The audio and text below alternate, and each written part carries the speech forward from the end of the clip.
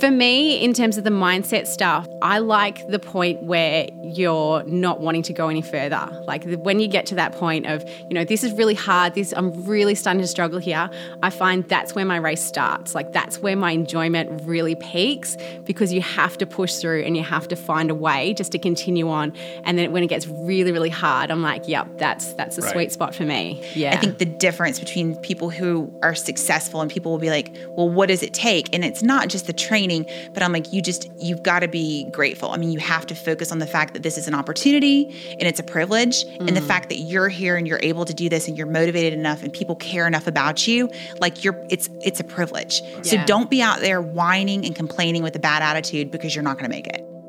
That's Mel Urie and Danny Grabol, and this is the Rich Roll Podcast.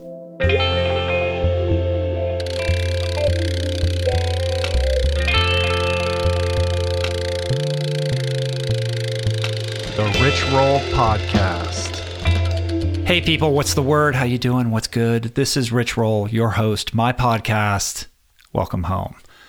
So, for those of you who know my story, you know that back in 2010, my buddy Jason Lester from my Ultraman days enlisted me in this harebrained scheme that he had to complete 5 Ironmans on 5 Hawaiian islands in just 5 days. It's a fit of insanity that he dubbed EPIC5. And if you read my book, Finding Ultra, you know that although it took us a beat longer than 5 days, we did successfully complete this challenge. But what you might not know is that EPIC5 has gone on to become institutionalized. In fact, every year since Jason and I made our first attempt, Rebecca Morgan, who took over EPIC5 from Jason a few years ago, takes a handful of athletes through what I endured. And every year, competitors from all over the world complete it in the allotted 5 days, including 3 women who have done it over the years, which is just amazing. I love seeing people break these barriers and just take everything to the next level. And today, I'm super excited because 2 of these 3 intrepid women join me for the podcast. Danielle Grabol and Melissa Urie, or just Danny and Mel as they go by, are here to share their experience on the cutting edge of ultra endurance. But first,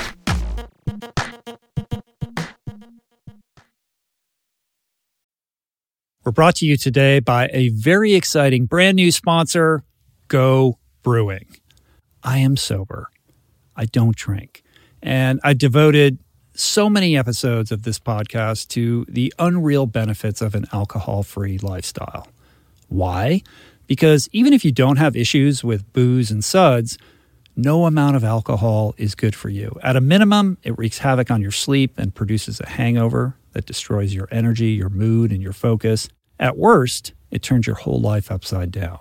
But no longer does that mean you have to break up with your favorite brew, because my pals at Go Brewing are making all your favorite brews, minus the alcohol, fewer calories, and more productive tomorrows. It's not every day that I get the privilege to witness the inception of a company collaborating with our podcast, but that's exactly what happened with Go Brewing. I'm going to tell you this story. A few years back, I spoke at this event in Illinois, fittingly named Go. And it turns out that very day catalyzed Joe, the founder, to start his own NA beer company, Go Brewing. I had no idea about any of this until I bumped into Joe at Jesse Itzler's Running Man event the other month in Georgia. And he shared this story with me.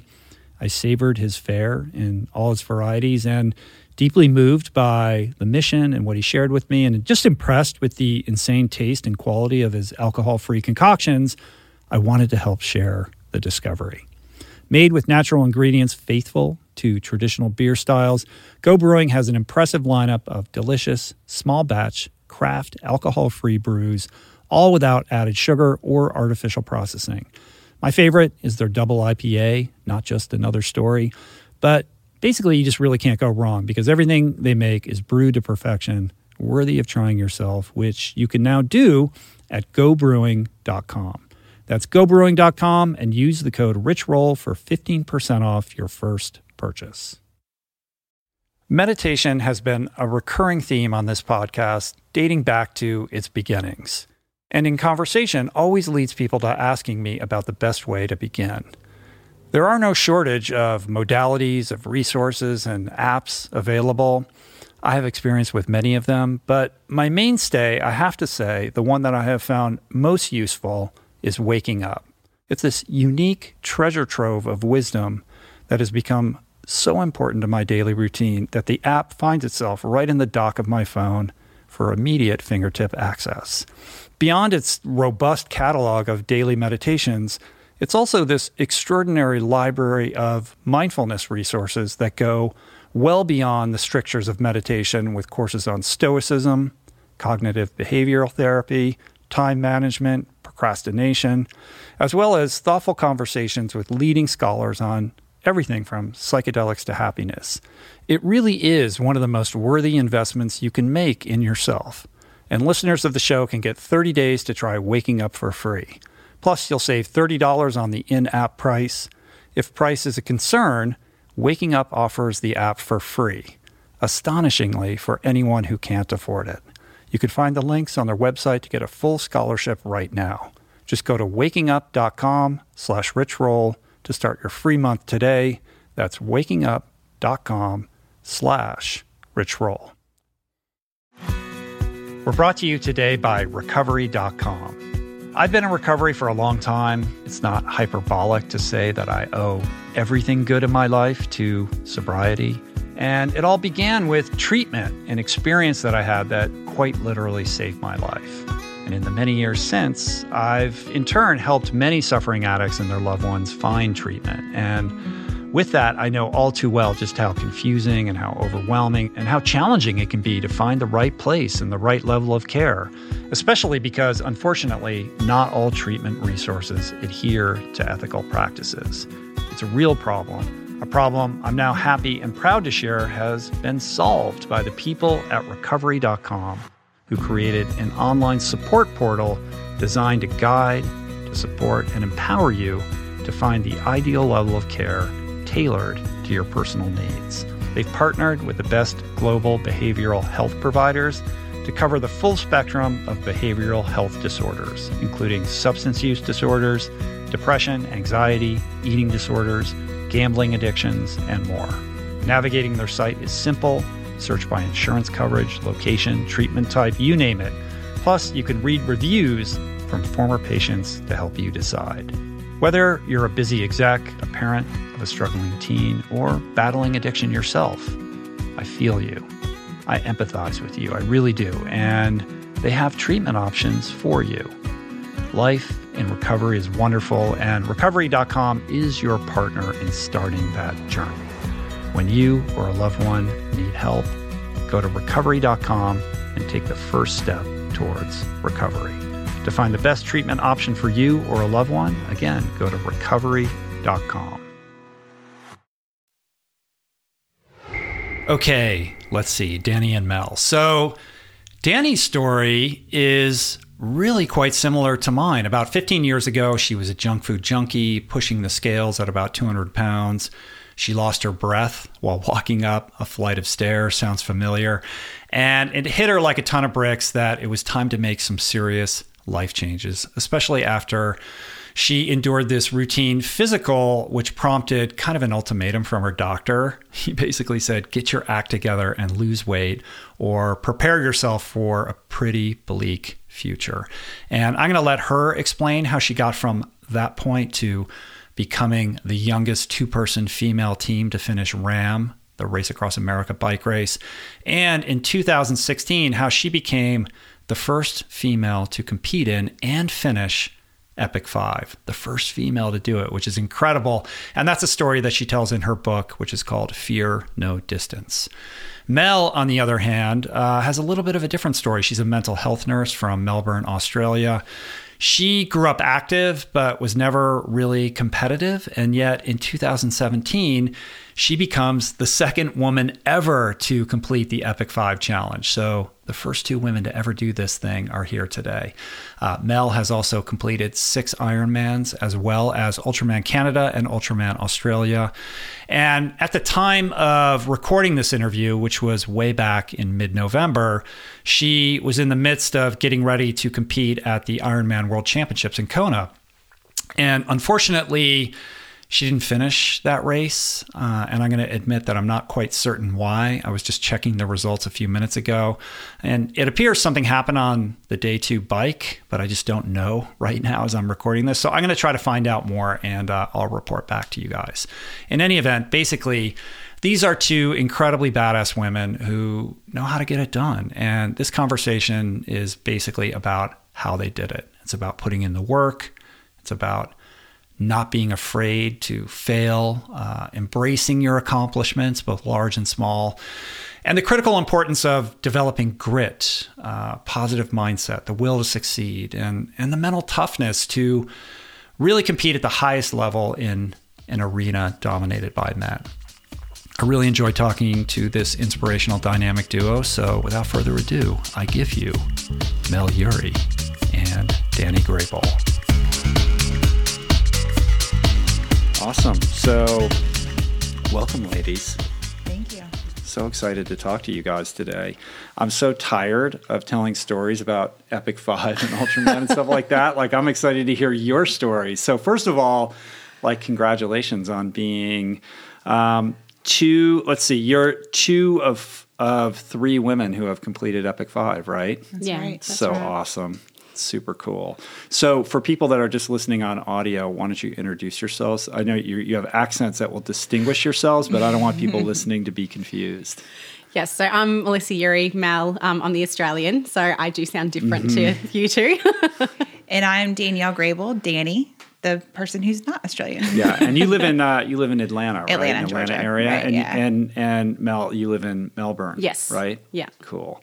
So this is like a stop before you're heading to Hawaii, right? Yeah. And you're going to be doing the Ultraman World Championships. Yes. But so you've done 2 Ultramans, but this is going to be your first World Championship First one? Hawaii, yes. Super exciting. Yeah, can't Cool. wait. So let's just tell the whole story. I mean, first of all, how did you guys each get interested in doing EPIC5 in the first place? Well, I actually read about it in Finding Ultra. Oh, you did? And that's exactly. I apologize Sorry. for that. Sorry about that. My parents, thank you. No, so I read about it in Finding Ultra, and I had this conversation with my husband, and I was like, listen, I read this book, and this guy, Rich, I'm like, he is an idiot. You won't believe what he did. And I start telling him all about it. And fast forward a couple years later, we were out in Hawaii. My husband did Epic Man. Mm-hmm. We met Jason Lester. Explain what Epic Man is. So Epic Man was a traditional triple Ironman. So a 7.8 mile swim, a 336 mile bike, and then a 72 mile run? Yeah. 72 mile run, something like that. Right. 481 miles continuous. So that's where we met Jason Lester and Rebecca and her whole group. And Rebecca's here. She's just Rebecca's- off mic right yeah, here. But Rebecca yeah. runs EPIC5 She now. does. If you read Finding Ultra, then you know that she was our angel. Jason and I would have never been able to do what we did without all of Rebecca's tireless help and love. Exactly. So a couple years after that, somebody that was volunteering had posted something about EPIC5 applications, and I just saw it on Facebook, and I just sent this kind of random text message to her, and I said, hey, I think I was texting either Rebecca or Jen, and just said something to the effect of, just curious, I just got on the website, like, has a woman ever done it before? And they said no. And then I'm like, really? Wow. I was like, I think I want to do this. And then, so what was that? I mean, you went from like, this guy's an idiot to like, I'm going to do this. Well, so it was a woman was owned the race. A woman was putting on the race. The primary volunteers were all women. And it just, for some reason, kind of bothered me that a woman had not done it. So I felt like that needs to change. Like needs to be a woman that comes and participates in the race. Right. And it wasn't because they were excluding women, but women had not applied, right? Up until that point. So, and we should probably clarify. I think there's a lot of people that think if they just read Finding Ultra that it was just a thing that Jason and I went and did, and then it was over with. Right. But Jason and then Rebecca have kind of taken this event and made it an official annual thing. So every year a group of people attempt to do this. And you guys amongst them. Exactly. Yeah, exactly. Cool. What about you, Mel? Well, yes, Finding Ultra was my introduction as well. Apologies again. So I first looked at Ultraman. That was my, that would be amazing. I really want to do that race. And I went, on the internet, looked up, found there was a race in Canada. So I went and did that one. And then afterwards I'm like, EPIC5, it just still seemed too big, too crazy, too out there. And I was talking to a friend and he actually made a bet with me and he said, if you do EPIC5, I'll do Ultraman. And I was like, all right, game on. Right. And that was all it took? That was all it took. Well, I think in some way in the back of my mind, I always knew I was going to do it, but I just needed to have that. Yes, you can do multi-day events. Yes, you are actually able to physically do these things. And I did Ultraman and I got through that. Canada was, a bit crazy, but, finished that one. And then I went, all right, well, that didn't kill me, so let's go for another couple of days and let's try something else. So, and you come from a swimming background, yeah? Yeah, I've been swimming since I was a kid, yeah. And what got you interested in the world of ultras? I think they're just, doing Ironmans. I did, a couple of Ironmans and I was like, yeah, they're good, but what else is there? Where else, how far can I push this, really? And I'm still looking for that limit. I still haven't found that yet. Clearly you haven't. No, I have not. And Danny, you're married to an ultra athlete, right? Correct. So this is a family affair. Yeah, I'm married to super talented, done everything from 41-mile swims, 100-mile runs, triple Ironmans. We're doing a 1,000-mile bike race together in June. So yeah, that's crazy. It's so how do you train together? We don't. We actually don't see each other. You must never see each other then. We don't. Nope. We are like ships passing. This is like a perfect relationship. It actually, everybody's like, what's the key? And I'm like, well, we see each other twice a week. Oh my God. So we work totally opposite schedules from each other. We do really barely see each other. That's one of the hardest things. We both did a double Ironman together, and that was probably one of the hardest things that I've ever trained for, because when I train like for EPIC5, he literally does everything. He does the grocery shopping, he does the cooking, he does the cleaning. All I do is work and train. So I come home and it's so taken care of. Done.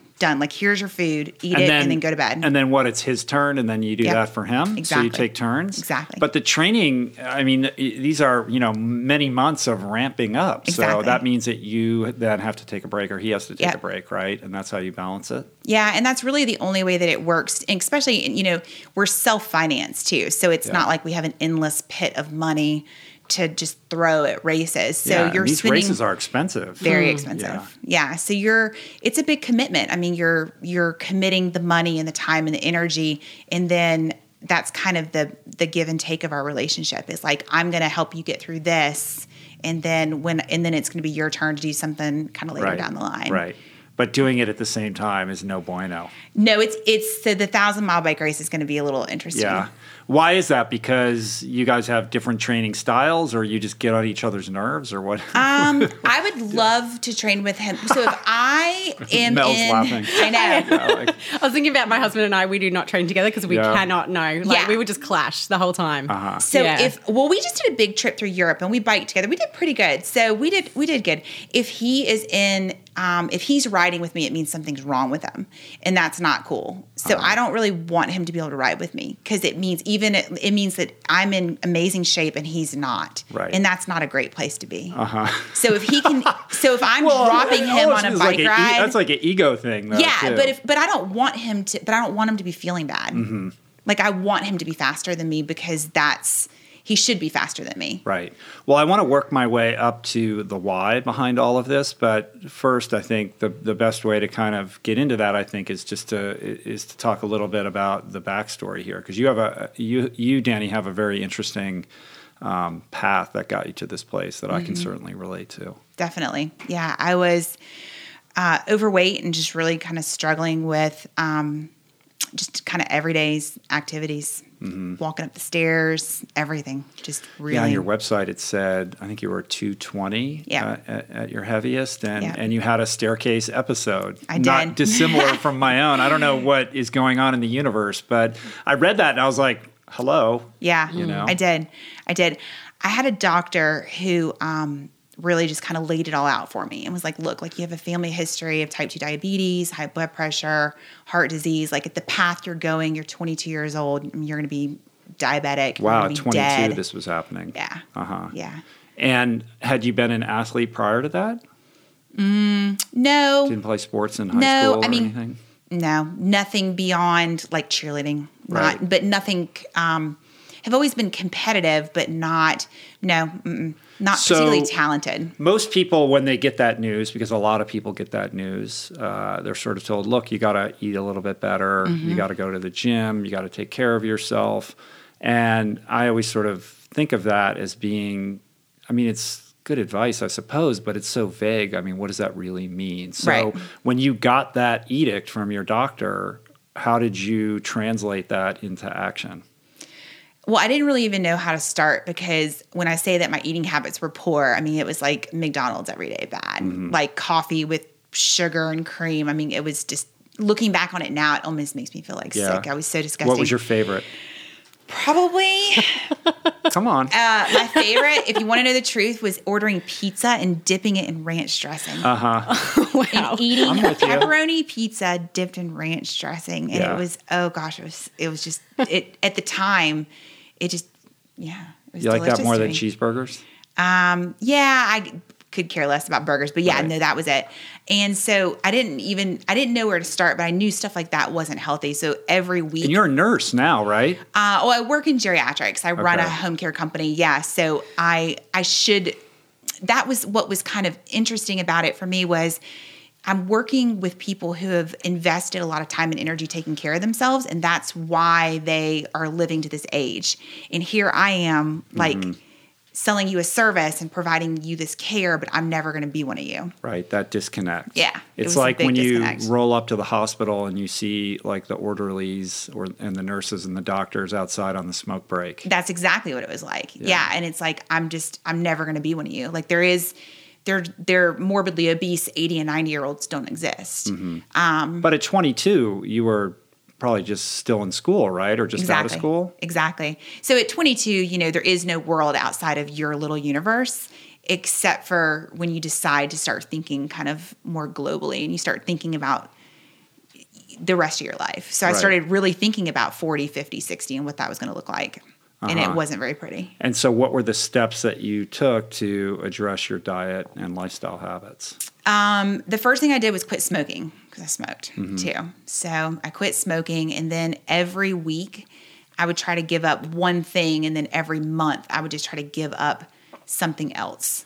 And then all my little changes turned into big changes. So it was eliminating things as opposed to building things in, at least initially? It was a little bit of both, and then reinforcing rather than approaching it from like deprivation, so thinking like you can't have this, I would always try to associate how good I felt when I ate fruits and vegetables versus French fries. So instead of saying, well, I can't have fries, it was never that like, oh, you can't have that. It was just that I'm choosing to have a banana because that makes me feel better. Right. It's still a huge gap between quitting smoking and stopping dipping pizza into ranch dressing to doing EPIC5, though. It is. You know what I mean? So it really walk me through the process. It's huge. So I joined the gym, but first, I couldn't even get through. I have a cousin who had a Pilates, like a Pilates and yoga video, and I couldn't even make it through that home exercise video. So my goal was when I can make it through 1 hour of her video, then I'm going to go to the gym. And then I would go to the gym and I would just try to do like 15 minutes on each piece of cardio equipment possible because I couldn't do more than 15 minutes. And then eventually that led to a spin class. And then a spin class led to meeting people who did triathlons. And I was like, wow. And so it was just literally like every little step, like, oh, I think I can do a sprint triathlon. And then like Mel was saying, every time I would finish something, it would be like, wow, that was great, but I think I can do more. And then so next it's just thing a you very know, gradual very process gradual. of like Next thing, increasing the pressure and the you intensity. do an Ironman and you're like, that hurts, but man, there's like more out there. Yeah. Like there are people are doing things that are just crazier and crazier. Like I want in on that. What do you think that the thing is? I mean, people who, tackle a difficult challenge, of course, there's a great sense of accomplishment, but I feel like people have one of two reactions in the wake of that. They're like, that was awesome. That was great. Never again. Or like, sign me up for the next one immediately. Right. How can I go harder, longer, faster? What do you think that difference is about? Like, I mean, obviously you both chose the latter, right? Yes. I think some people don't like the process though. Some people, my experience is everybody wants the finish line. Everybody wants the medal, but people don't want to put the work in. Nobody, like when people, I'm very open about EPIC5 and double Ironmans and the training, and people are like, that's great. I think I would like to do that. And I'm like, well, I'll show you all my training. Oh, never mind. Yeah. So people want to say they did it, but they don't want to really get up at 4:15 in the morning.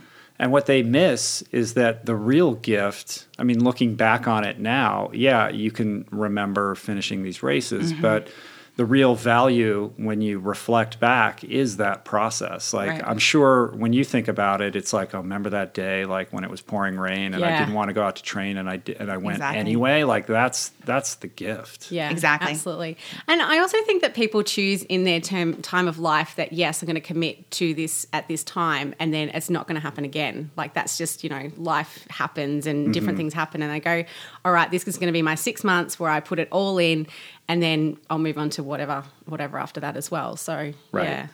And I suppose it's worth saying, like, look, not everybody has, 30 hours a week. Exactly.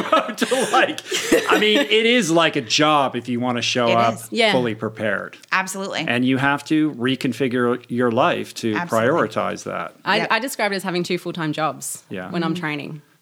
Yeah. Yeah, there's no question about it. Yeah. All right. So what was it like for you, Mel, then? Like getting I mean, it sounds like you've been doing this for a long time. It was more just part of who you always have been. Oh, sort of. I did sport when I was a kid. I love how Australians call it sport. I don't know what you call it. What do you call it? I went to university and I did sport. Wait, have her tell you. I went to hospital. Have her tell you what they swim in. What? We swim in? Oh, in bathers. Oh, yeah. In bathers? Yeah. Oh, I didn't know about that. Yes. But I do. What do they call the Speedos for the guys in Australia? Oh, budgie smugglers. Yeah. I was in Australia. I went to Manly Beach, and they were like, "This is the home of the budgie." I guess that's where they budgie named smuggler. It or something. Yeah. Like that. Yeah. There's a company called Budgie Smugglers that sells Speedos. Yeah. I know. Anyway. Yeah. Go ahead. I mean. We can talk about that for hours. Right. We have been. I wasn't that, because I grew up in the country. I grew up in the middle of nowhere. I tell people where I'm from who are from Australia and the first question is, where's that? So our parents had to drive us anywhere that we went. So, my brother and I, we'd play sport, we'd play basketball and things, but it's all just local, just play with your friends, muck around, like nothing serious. I was never competitive at, any of the things I was doing. And then I went to uni, studied, and I wasn't really doing anything at that time. And then my brother got married in 2005, and I was looking back over the wedding pictures, and his best man had gone off and joined the Navy, and he'd gotten really fit, and he looked at me and he was like, let's go for a run. And I was like, okay, sure. Because, I wasn't really doing anything. I'd put on a bit of weight. And so the morning of the wedding was actually the first time I'd really run for years. And I was so sore that night. My legs were killing me. I was thinking about that the other day. And then, I ended up having a New Year's resolution, and I'm like, all right, time to get fit, time to focus on your health. You're starting working now, let's be a bit more serious about this. And so, I did. And I was working on the 9th floor of the hospital. So I just walk up the stairs to every shift. You'd get there and, take 5 minutes to catch your breath and everything. But I'm like, whatever, and started eating a lot healthier. And then I saw a friend do a triathlon and I'm like, that looks really fun. I need to actually start running more, because I'd never really run. I'd never been, I'd been riding my bike and I'd been swimming, but not anything seriously. So, then I started, I signed up for a 5K and then a 10K and then did a couple of triathlons and just absolutely loved it. Like they were the little mini baby ones, 250 meter swim, 10K run, or 10K ride and 2K run. And I'd always noticed my run would be the worst out of all my 3 legs that I was doing. So I was like, okay, need to focus on that, need to, build that up a bit. So I signed up for a half marathon the next year. So I was like, well, that'll give me a big run focus. So I did that, and that was my first taste of doing something a bit longer. And I crossed the line. I was like, that was amazing. I want more of that. Like that was really cool. So then, just kept progressing and getting longer and longer. So then I did, Olympic distance race. And then 2008 is when I started doing like half Ironmans and then Ironman, and then, just kind of kept going, okay, so what's next? And, when I did my first half Ironman, I was 70.3. The first words when I crossed the finish line was, that was amazing. I want to do another one. So I signed up for another one, did it 6 weeks later, because I was like, 6 weeks later. Yeah. Like, let's just keep doing that. So why, a lot of people that get into this, they work their way up to Ironman, and then they just try to progress within Ironman to get faster and better at Ironman, to get to Kona. So what was it that spoke to you or that appealed to you about making the leap into the ultra world? Like, what's different about the traditional triathlon, marathoning world versus the ultra world for you guys? Well, I think we were talking about this earlier today, and we've literally, for people that just met each other, we've talked about almost everything humanly possible since we've talked on the phone a couple times before. Do you guys train together? No, we don't. No, but we just met. And you guys, yesterday. we should say, oh, you did? Yeah, oh yeah. my God. Just met. Because you did EPIC5 on different years. Yes. We should Correct. point that Yes. out. But we had talked to each other beforehand, so I had talked to her. Yeah. But we met each other Friday night. It was amazing. Monday. We both were just talking about that earlier. Like, I'm a diesel. Like, I am the kind of person, just give me some food and just send me on my way, and I'll come back in 10 hours. Like, but my pace doesn't stop. So for Ironman, I have a lot of respect for people that do want to get fast and want to make it to Kona. And I think that's incredible. But for me, that's just not what I'm going to be. There's only a certain amount of weight that I'm going to be able to lose. Like, I'm just not going to be able to do that. I am made to go forever. Like, that's just what I'm designed to do. So I realized that, like, the longer distance races, my bike times and like my swim times from a half to a full, like, it wasn't changing. Right. And I was like, this is really weird. Yeah. And then I was like, I just want to keep seeing if I can keep holding this pace. And then, like, you do a double Ironman, I'm like, my swim was just about the same for a regular Ironman. So I guess you realize at some point that, like, you're not going to get that much faster, so you have to start going longer. Right. Like, when you're kind of made for that. Like, I think we both probably realized at some point, like, we're made to go longer. Yeah. Yeah. No, my first coach that I had always said I'm a diesel. It's like, exactly the same. You can just go all day. As long as you have enough food and water, you will just, 10, 12 hours, fine. I'll just keep going. I don't, that's where I find my enjoyment. No, I feel you. I'm the same way. Yeah. Like, I'm, now I go around and I do, like, I go to events and there'll be like a fun run or a group run. And it's like, listen, guys, like, I ain't that fast. Yeah. You know what I mean? Like, if we're going to run around the block, like, you guys are going to crush me. It's like, I ain't racing, that kind of thing. People like, are very disappointed. Get in that lane, takes me a very long time to get up to speed. And then I get to whatever that speed is and I can just hold that. Yeah. And that's a very specific skill that works very well in ultras, but isn't really translatable to anything else. No. Yeah. It takes me like 60 miles to work up. Yeah. People are finishing the ride. I'm like, I feel warmed up now. Let's go. Right. All right. So EPIC5. So Danny, you did it first, right, in 2016, and then Melly, you did it last year in 2017. Yes. My memories, of doing it in 2010 are as fresh as ever. Life-changing for me, and I would imagine for both of you guys as well. Absolutely. Yeah. So let's talk about it. Is the race course the same? Rebecca, is it the same? Did it change? Oh, it changed. It's kind of, there's always some kind of curveball condition, right, that throws it off and you have to adapt or whatever. I think from what I understand, for both of you guys, like day 3 was the hardest day in Molokai. Yeah. Is that right? Yeah, definitely. Yeah. That was my hard day. That was the day our day 3, we were trying to land, and next thing you know, the plane's going back up in the air. And I'm like, wait a minute, I don't think they're landing this plane. And next thing you know, we're back in Oahu and we're sitting there and we're in the airport and we'd been there for maybe like an hour and a half. And Rebecca comes up and she's like, and we had there was only 3 people in the race at that point. We were wearing our bathing suits, our bathers. We were wearing them because we were ready. We're trying on the plane. Yeah, on the plane, because we were trying to be so efficient with time. So Rebecca comes up and she's like, hey, listen, we're going to have we need to just change plans. Like, we're going to have to run like 9 miles to the pool. So then when we get, and I'm like, my first reaction. Because there were sharks that year, right? So you couldn't swim in the ocean. Right. So we were swimming in a pool, but she was saying we don't have enough time. Like, when we land, you have to start racing. And I just looked at her and I was like, but I'm wearing my bathing suit. And she's like, well, it's okay. Like, you have time to put your run clothes on. So the plan got on the ground. Suitcases come out, running clothes. It's literally like, put your running clothes on as soon as you can and just start running. Right. Awesome. Yeah. That's why it's called a challenge. And that's why Jason it's used like, to always say. Yeah. And it was, so that was the first kind of change of the day. So we ended up starting probably 3 or 4 hours later than we anticipated. Mm-hmm. And then from there, the day got tough. The day got really tough. It was a hard day. So when I finished, my husband said, okay, you have 30 minutes before we have to be at the airport. Do you want to eat, sleep, or shower? And I was like, well, of course I want to sleep. So I just jumped in the van and tried to sleep for 30 minutes, and I dozed off, and I woke up. We were at the airport. Right.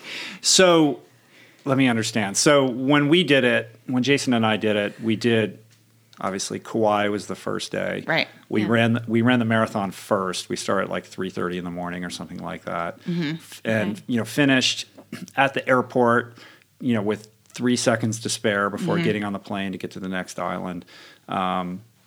Flew to Oahu. We had all kinds of, remember that's where we lost the bolts in our bikes, and it was like a whole disaster the next day. So we didn't even get going the next day until 10:30 a.m. or something like that. It was terrible. That was our Molokai. It was crazy. Starting at noon or something. And we finished so late that it was 2 in the morning, right, when we finished, I think. It was later than that. Yeah, it was super late. And so that's where we had to take a rest day. So for us, then we went to Molokai, and actually we felt pretty rested for Molokai because we had a little bit of a buffer there. Obviously, we didn't do it in 5 days like you guys did. So I can imagine, had we made that deadline, that Molokai would have been really tough. For me, Maui was definitely the hardest. It was the hottest. It was the windiest. But you guys got a second wind when you got to Maui. Yeah, absolutely. Yeah, so for me, Molokai was hard because my hamstrings locked up on the marathon and I had to walk about 30K to finish that day because I hadn't been doing any of the body maintenance that you normally do. You're stretching, you're rolling, anything like that. And my legs were just no. Oh, there's no time. Bit of pain. No, exactly. When you could do it, but then you're not sleeping. Sleeping, you're not eating. Yeah. So what's the point? There's no time for anything like that. And again, it was really, really hot that day. And I was just mentally just really, really struggling.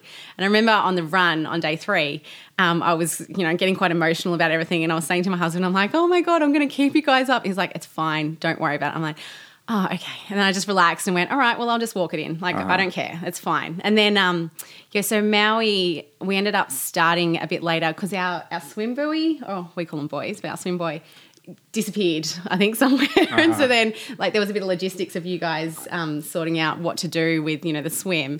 And then the swim ended up being longer or something. I don't exactly know what happened. Was it at Kihei? Was it the same beach, Rebecca, or Kihei Beach? Yeah. All I remember is getting out and seeing 6Ks on my Garmin. I'd swum for 2 hours. Right. And I was like, oh well, that's done now. What do you do? Exactly. Everybody else did it too. That's cool. Yeah. I think some people were a bit stressed about it, but I was like, well, I can't do anything about it. I can't change it. Move on to the next thing.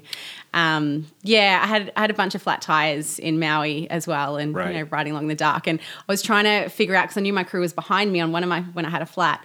Because they just swap out wheels, which was really, really handy. But I was like, how are they going to see me? It's in the dark. So I lay my bike down and faced it towards the road so they might see my bike light. And they didn't like that because they're like, oh my God, I thought you'd fallen off. And they're freaking out. I'm like, it's okay. So, but like, I remember someone said, you're lucky if you get sleep in Maui. Like that's, basically doesn't happen. I didn't see the inside of the hotel room like, you didn't either on day 3. No, day 3 we saw. And that was Right. from Maui, that was my big thing was I have to sleep. Yeah. Like I was like, I don't think you understand. Like today's the day that, so when I got off the bike, I remember looking at Mike and I said, am I going to sleep? He goes, not if you had a run like you did yesterday. And I was like, oh no, done. Done. I was like, the oh no. motivation that you needed. I was like, that was it. I was like, oh, Yeah. my head is on a pillow tonight. Right. Yeah.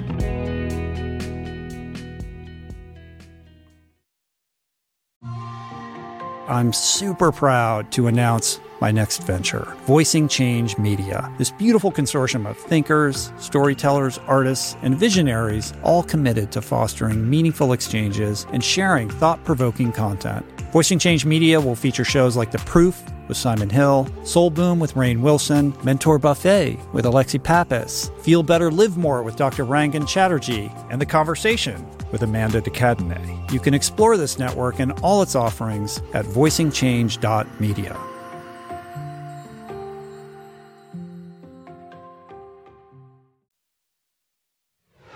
So for people that are listening, it's daunting, the prospect of attempting to do 5 Ironmans in a row, and then you add in getting from island to island. It makes it all the more difficult.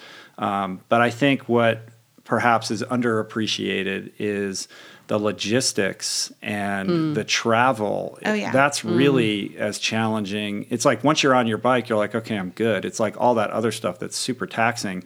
And it's really a challenge in sleep deprivation as much as anything else. Yeah. When we did it, we flew, we had a bunch of night flights, but the only night flight you guys had was off of Kauai, right? And then all the other flights were in the morning. Yes. So you'd get up in the morning, you'd have to fly to the next island and then do, Yes. and then go right into doing an Ironman Yeah. after you've been on an airplane and you've been traveling and you're schlepping gear around and all that kind of stuff. Yeah. So starting the race was literally dependent on, and it was the craziest thing in the world to not be able to drink. So it was like, okay, wait a minute.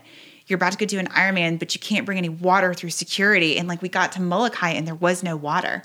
There was no water fountains there's nothing or anything. on Molokai. There was nothing. nothing there at all. I'm thirsty. I'm like, I need to eat. I need something. I need, where am I going to? And it was just, it was against kind of the whole idea of the minute you finish your long training, you should refuel, you should rest, you should prep your legs up, you should take an ice bath. All that stuff was done. All the stuff I did in training, all the recovery drinks, everything gone. No. Right. You were eating whatever you could whenever you could. Exactly. Yeah. I remember when Jason and I finished the first one in Kauai and we were literally the plane was taking off and we're trying to get through security and we're still in our bike kits and everything and we're schlepping our gear, we're yelling and wait, trying to get it through. And we had all this performance nutrition, liquid performance nutrition, FRS and all this kind of stuff. And the guy's he's just pouring it out hundreds of dollars of stuff. You just for the whole week, And unlike, so you guys had your husbands were crewing for you, right? Yeah, You each had your own distinct crew. Yeah. Rebecca was basically crewing for Jason and I, essentially by herself. We had people that would show up on each island, who volunteered out of the kindness of their heart. Yeah, but really, Rebecca's trying to manage all of this on her own, and it was just, it was an unwinnable, task for her to which is, if the world that. is on fire, I want Rebecca helping that, and that's part of 100%. And people don't realize the logistics. So for her just to be able to think on her feet in Molokai and come to us and not be dramatic about it and not be making a big deal, but just be hey guys, guess what? You need to just run. You're going to need to run to the swim. People don't realize what a value that is in a race director, that not everybody can do that. That's part of putting these events on, that if you didn't have somebody like her, it wouldn't be happening. They just wouldn't.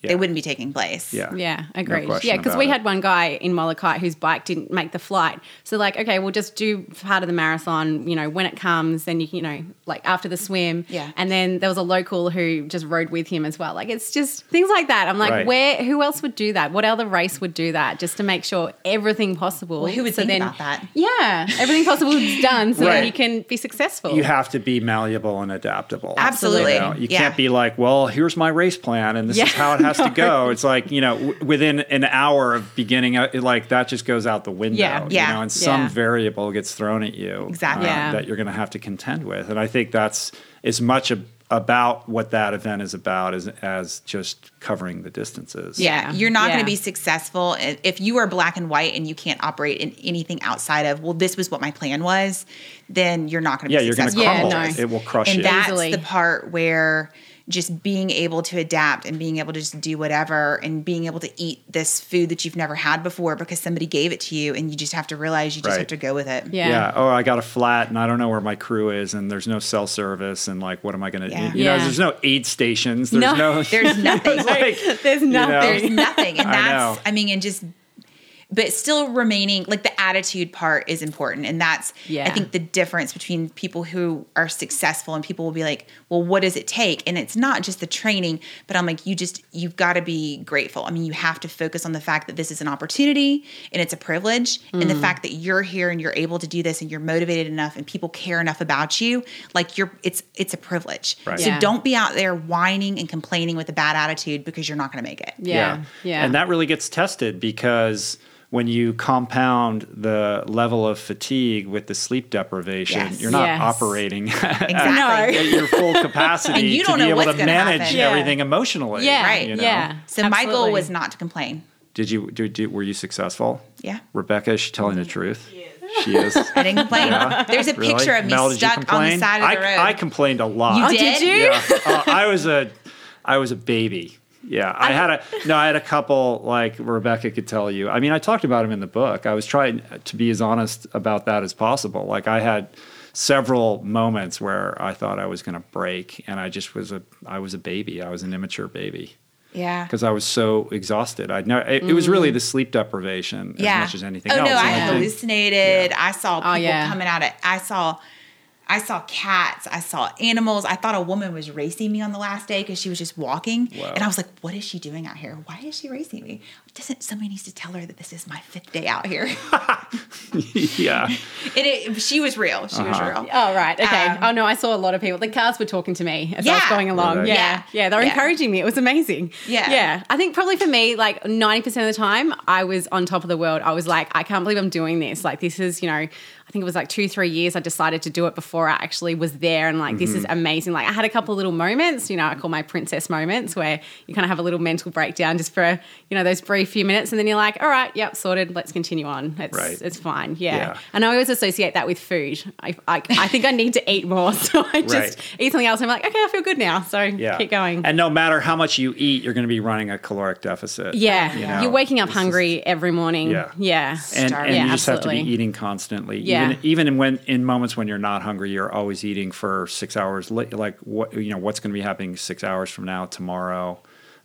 Staying on top of that. Yeah. is My super mantra was important. I had to eat for day 5. I had to eat Right. enough to get myself to day 5 to be able to then finish it. Right. Yeah, that was always in my mind all the time. And my crew actually wrote down what I ate, and I was showing to people. They're like, "Oh my god!" Well, but then So you could like look at it at the end. yeah, and I looked at it realize- afterwards. Yeah, What happened to awesome. me, I don't know if this happened to you guys, was that I thought like, oh man, by the end of this thing, I will have lost like 15 pounds. Like there's just no way around it. Yeah. But actually I got progressively more and more bloated. yes, And I felt like super, it's the combination of inflammation and also your body trying to hold on to everything because it thinks you're trying to kill it. Yeah. And then like 10 days after EPIC5 was over, like all the weight went away and I got like super emaciated all of a sudden. It was like, oh, we're safe now. Like now we don't need to hold on to all, the like, mountain you know lion what I has mean? stopped chasing It was me. weird. My coach told me that was going to happen, and I was like, "There's no way." Like I don't, and that's exactly what happened. Yeah. I think Yeah. I had issues with access to food. Like Yeah. when we finished, it was like, all right, now what do we eat? And they're like, there was nothing. There Right. just wasn't. I was surprised how I greatly underestimated the access to food and just thought that we would go to these airports and we'd be able to grab food. Yeah, no. And it wasn't Yeah. like that. No. So, Rebecca I with was the Thai food. starving. Laughing. I was like, I kind of went after you in the book about that, because I was like, Thai food again, this terrible, greasy, horrible Thai. But it was like, that's the only thing. Poor Rebecca's like, our bikes aren't making the flights, and then she's running around like doing the best that she can, and I'm like, rah! She's probably like, I called these people and begged them to stay open to make you this Thai food. Yeah, I know. Yeah, you're lucky she's still talking to you. God bless you. Yeah, in Molokai, I think it was. I was so hungry, and it was this volunteer, Scott. He handed me, what was it, musabi? Mm-hmm. The spam sushi, like sushi that was made with spam in it. That sounds horrible. And I had no idea what it was, but when I ate it, it tasted so good because it was so salty, and I kept eating it. And I was like, oh, this is amazing. This is so good. Thank you. So then in Kona, my crew found some wasabi, and they gave it to me. And I was like, what is this garbage? This is horrible. Right. And they were like, you just ate it yesterday and you loved it. I'm like, oh, well, that was yesterday. Today, my taste have totally changed. Today, I don't like it anymore. Molokai is a really special place. Who was that guy who lived there who rode with us? Will. Yeah, Will. Did he ride with you guys? He's like the tour guide. If you can believe par this, excellence. If you can believe this, Will's parents live in the same town that I'm from. Really? Like, we know the same people. Oh, wow. And it was so this is the cool story about Will. So he told me that he had been out every single year since the race started, right? And the year that I was there, he brought his daughter. And she was maybe 8 or 9 years old. She met us at the airport. The first thing she does is run up to me and start asking me a million questions. And he was like, I'm really sorry. And I was like, why are you apologizing? He was like, my daughter is so excited that you're here. She's never seen a woman do the race. Right. So when I was doing the run and I was putting my fuel belt on, what's that? What are those bottles for? What are you going to do this? I mean, she was just fascinated with everything. Awesome. And I got so overwhelmed. And when all of our bikes were lined up, and he was like, oh, that's probably not her bike because of the gearing. I didn't have as many gears as the other guys.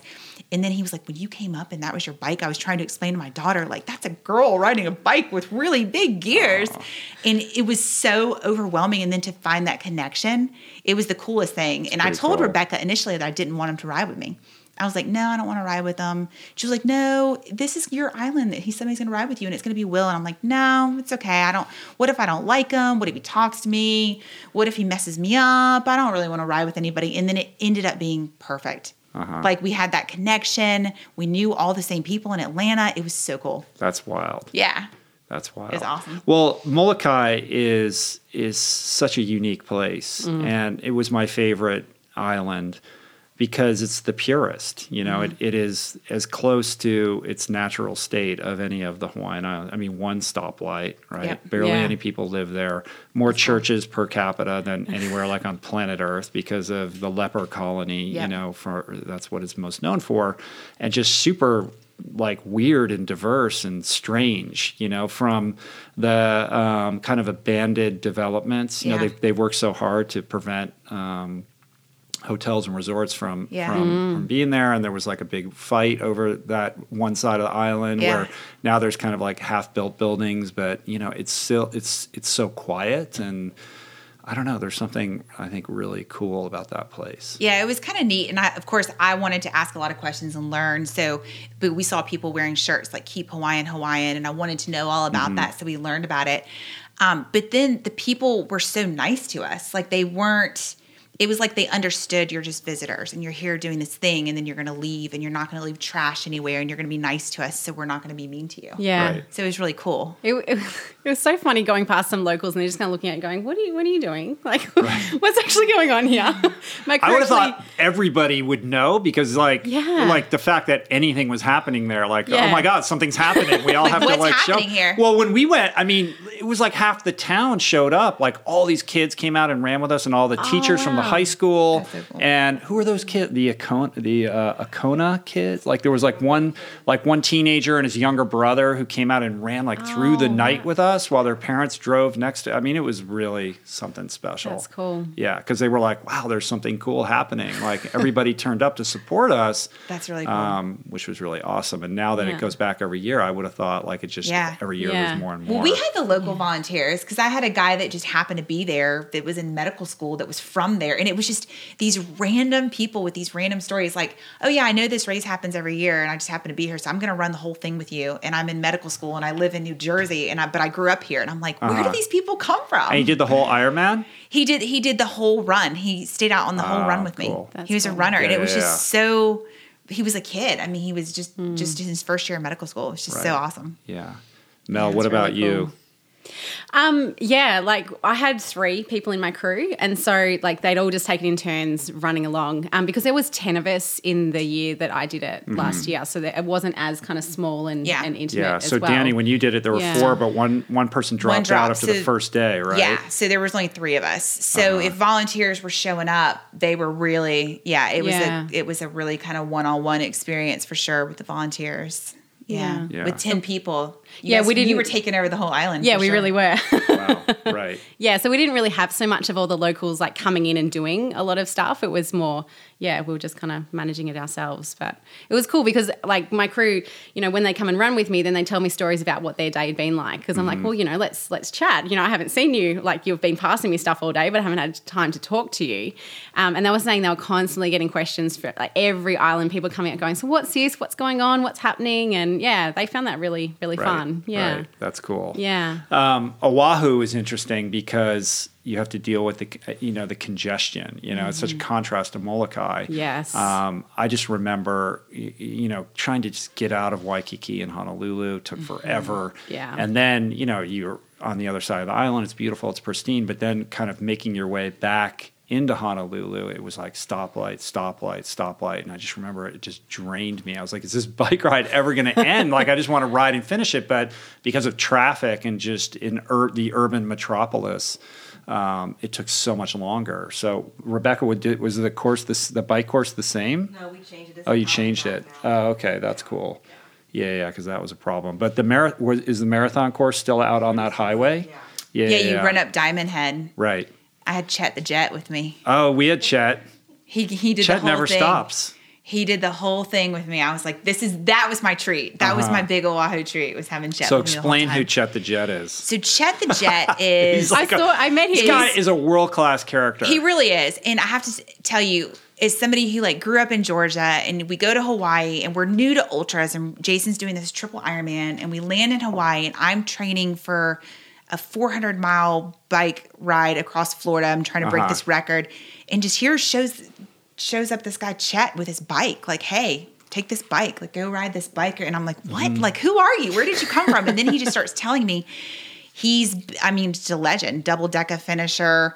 Played 100 hours of tennis nonstop for charity once. I mean, if there's something that Chet is if there's a way to spin it, but in the most humble way. I mean, not because he wants you to know that he's Chet and he's done these incredible things, but because he truly is like that hungry just to figure out what all he can do. Yeah, it's kind of like he's kind of like Jack LaLanne, a little bit like that. And I don't know if you noticed, but when he sends emails or posts on Facebook, he does it in all caps with lots of exclamation points, no matter what he's saying. But that's how he is. Everything. And I told him, I was on the phone with him one day, and I'm like, Chet, I always think you're yelling at me because you're always in cap locks. I was like, you got to stop with the cap locks, man. That's his thing. But he's so funny, and he's just so awesome. And his wife speaks very little English, and they have this awesome relationship. And I'm like, how do you guys even talk? He's like, universal body language. He's just so cool. And so going there and having met him and then I went and crewed him down in Florida at a double Ironman and being able to kind of keep that connection up and then having him, it was like we never skipped a beat. Like when I saw him, I hadn't seen him in 2 or 3 years, but it was like, that was it. Like we just, he talked the whole time. We told stories like we were best friends and talked on the phone every day. Yeah. That's awesome. It's cool. Yeah. He came up and said hi and said that he'd met you the year before. Yeah. I was like, make sure you go find Mel and go talk to Mel. And he run with you as well? No, I had my crew who were running with me. Yeah. We just came up to say hi and it was fun. Yeah. I just remember a whole bunch of people from the HURT team, like the Hawaiian, ultra runner crew that live on Oahu, like turned up, and it was like a weeknight, and we didn't start until I think it was definitely dark when we started running that day. I can't remember exactly what time. It wasn't that late, but I was like, all right, they'll run 5 or 6 miles, and then they all have jobs or whatever. And it's no, it was like a couple of them peeled off, but most of them ran the entire marathon with us that night, just on a weeknight, so cool. like just because or whatever. And like Chet was like right there. That's what Chet did. And we finished late, like 2:00 in the morning or something. Yeah, wow. 1 or 2. And I was like, do you have to work tomorrow? And he's like, yeah. I mean, I'm like, it's like a Tuesday. I like, know. I'm like, do people not go to, and he's like, oh no, it's cool. I'm going to work. Like that's right. Just like whatever. Run a random marathon in the middle of the night on a weekday and go to work. But that's just totally, that's the kind of people that you meet. Like these are the people that were out there. Yeah. Yeah. It's and it's sort of surreal to be like running through Waikiki with all those shops and everything like that after being in, the more remote areas of the other islands. Yep. Yeah, that was really funny, running down, Waikiki Beach with all these people, all these tourists and all these people. Because it was in the afternoon, the sun was shining, the beach was pumping, and we're like running along doing a marathon. And there was all these tourists. And no one knows. That's kind of what's awesome about it, is that like no one even knows what you're doing. They have no idea. And the tourists on Diamond Head, they had all these like people stopping and taking pictures. We're like, excuse me. Uh-huh. It was so fun. Right. Really. Like, people just no clue.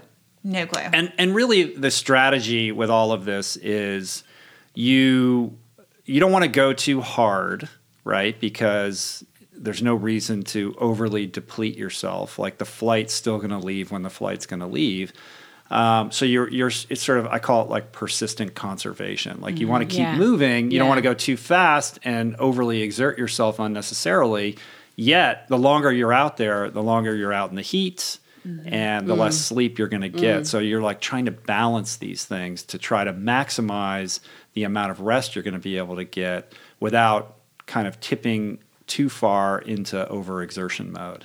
Right. So how did you like gauge that for yourselves? Oh, I found on day one it was really hard and I didn't know. I just kept going, especially on the run, because that's what's going to beat you up. I was like, I want to run and walk, and I did the run walk from the very first marathon. But I was like, I feel okay. I probably could run a little bit faster, but I don't want to. And I was like, and I was always questioning. I'm like, I know I'm going to get through this. I'm not going to do it. There was never a doubt in my mind, but it was how I was going to do it. And it wasn't until I woke up on day 2 and my body just felt like I'd been out doing a normal training day as I was doing, I'd been out, riding and running for 8 hours or whatever. And I just had that level of fatigue. And I was like, oh, okay, yeah, I've got this. That's fine. And that's when I had that, okay, now I know how to do this and how to get through this. Yeah, but it wasn't until that point. And that was a concern, and no one that I was able to talk to would have an answer because they didn't know what I could do. Right. So it was like, I'm just and they hadn't done it themselves. Yeah, I mean, I could have asked Danny, but she doesn't, we're very different people in terms of like pacing and things. So it's like, you just have to figure it out. Right. So because you don't know. No, you don't know.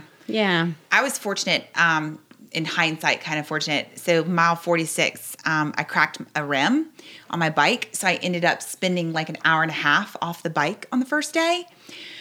So it was a lesson in patience because I ended up getting past. So I'm a lot stronger cyclist than anything else. So it's unusual for me, even in a field where I'm with men, it would be unusual for me to be not kind of up there with them. So that was the whole deal with me in the first 2 islands, because in Oahu I spent maybe 2 hours off the bike. And to leave your little bike computer on and see it go down to like 11 miles an hour. And I was only at the halfway point, and I remember Rebecca saying like, you can't get back on the bike and hammer it. Like, I know that you can, but you can't. And she was completely right. Like, I had to just be, it was a huge ego check, like a huge, I am capable of going faster, but I can't. Right. And I shouldn't. Because you have to have the long-term goal in mind. Yeah. Right. And the fact that I've been off the bike for an hour and a half or 2 hours, I was like, just use this as an opportunity to eat food and to get, to rest and to hydrate and just be patient. Like it was patience. Like, it's okay. Just sit here. On Kauai, I mean, there's one bike shop, right? And so if you break down, I remember we broke down and we didn't have cell service. Do you remember that? Like, and just like stranded forever. Like I broke my cable and it was like, how do I even let anyone know that it's like, it was you're sitting there on the side of the road forever. You feel helpless and you're like, the clock's ticking and you're like, that airplane's still going to leave. Like, I got a long way to go today. Yeah, it was really rough. And, my husband and I are fairly like intense people in terms of, times of the essence. And he's very much like a hurry up kind of person. So in Kauai, it was interesting because ultimately we ended up borrowing a wheel from the person that ended up dropping, which was amazing because if it wasn't for that, then, I wouldn't have finished. But borrowing that wheel meant I needed a new chain. So we had to wait for the mechanics, and it was just very different in terms of, and then in Oahu, it was kind of like somebody that lived on the island put something in their mailbox that I needed. I don't even remember what it was. And they were like, oh yeah, we're going to drive to this guy's house and grab it from the mailbox. We'll be back in like an hour. And my husband's like, an hour? Right. Like you can't get there any faster. And I'm like, you don't understand. Like it's different here. Yeah, it's island time. Island time. Yeah. So there's no such thing as like, he's like a Marine Corps mentality, like, come on. And I'm like, these people aren't going to move any faster. Like, this is what they're doing. Yeah. You just got to chill out. And you were able, you strike me as a very intense person. Totally. Yeah. So Rebecca told me that you showed up with like a 3-inch binder of all your prep for the race. Yeah. Like you had the whole thing dialed, right? Like you're attacking this like a Navy SEAL. Everything. Right? Well, it is comforting to me. Mel's laughing. makes me laugh. Because Mel is not like that, right? It's You're like, I'm organized, but I'm not. It's comforting to me there's so many things that I can't control. And the only thing that I can control is how organized I am. And it provides like a level of comfort to me to be organized. So like the minute the race was over, like I typed everything up. Like I typed up all these notes of all the stuff that I did wrong, all the things that I would have changed because I want to help other people. And then when Mel contacted me, she was like, well, what would you do different? I'm like, well, let me share this 3-page document with you of every mistake I made. But it's like, and you're like, whoa, I'm like, what am I doing? Yeah, like, don't do any of that. I was like, this is what you don't want to do. But yeah, I had gallon like bags and I had literally everything labeled, like day 1 swim, day 1 bike, day 1 run, because you want to set your crew up for success. I had instructions like, this is the kind of stuff. Don't coddle me. Don't tell me I'm doing great. If I'm not, don't call me sweetheart. Don't be nice to me. Just like be forceful, because those are the type of instructions. Like, if I'm crewing somebody, I want to know everything. Like I want to know that you don't want to talk, or that you like to talk, or that you don't like, vanilla gels. Those are the types of instructions. So I will totally show up and be like, but then I also showed up with a unicorn and try to get everybody to take pictures with my unicorn. So I have 2 different sides. Right. And well, your husband knows what you need and don't need, and there's a shorthand there, of course. Yeah. And I think what's maybe interesting for people that are listening that aren't familiar with this world is when you're doing these crew supported events, it's incredibly challenging for the crew members. Like you think, oh, we're just driving behind them in a van. Like it's really, really hard work. It's very intense. And you're dealing with, somebody who's trying to do something amazing, and you want to serve that person, but what comes out of their mouth and what you should do are often 2 different things. So you have to really understand what's going to serve the athlete, not what they're asking for, right? Because what they're asking for may not be what they actually need. Like they'll say, I'm not hungry, I'm not going to eat, and you have to force them to eat and make sure they understand they need to eat, and all of those cues are important to keep in mind, especially for like new people who are crewing who don't really know what they're in for. Yeah, absolutely. I had a funny story. When I was in Maui, my shoes weren't fitting properly. Like my feet had swollen and my little toes were just a blister. Like I had no toes left. It was ridiculous. And I had just my little toes. Okay. And then I had a blister on the inside of my other foot, which ended up being like a pressure sore. So that was pretty bad.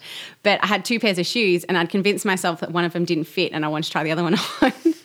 Same size, nothing different.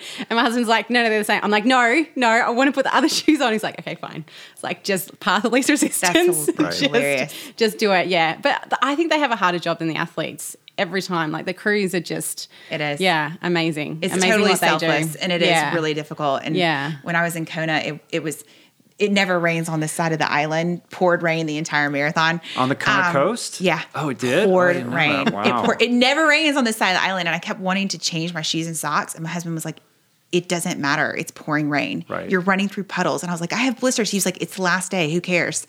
You just have to keep going. And I listened to him. Like he could say that where other people might like let me stop and change. And then 5 miles later, I would have been in the exact same situation. I want to stop and change my shoes and socks. So you have to have somebody who knows you enough to kind of push back because you start acting almost like an infant. Like it's almost like children who lack judgment. Yeah. Like where you have to make the decisions for them because they're like, they have impaired functioning. Like it's almost like that's how you are when you race. Like your brain's not working right. Yeah. Yeah, absolutely. How did you guys feel on the last day? Oh, I was so excited. That was party day for me. Yeah. I was like, I've got here. I'm finishing this. Yeah. Because like up until that stage, it was, anything can go wrong, anything can break, anything, something can happen that will completely derail you and you won't be able to finish. And so in my mind, the whole time I'm like, get to day 5, and then it's fine. Then, you're there and life will be amazing. And yeah, it really was. It was really, really fun. I absolutely loved day 5. I had a couple of naps along the way, which is awesome. Because I said to my crew beforehand, because my old coach, he passed away, but Craig Percival, when he did that. I wanted to talk to you about that. Yeah.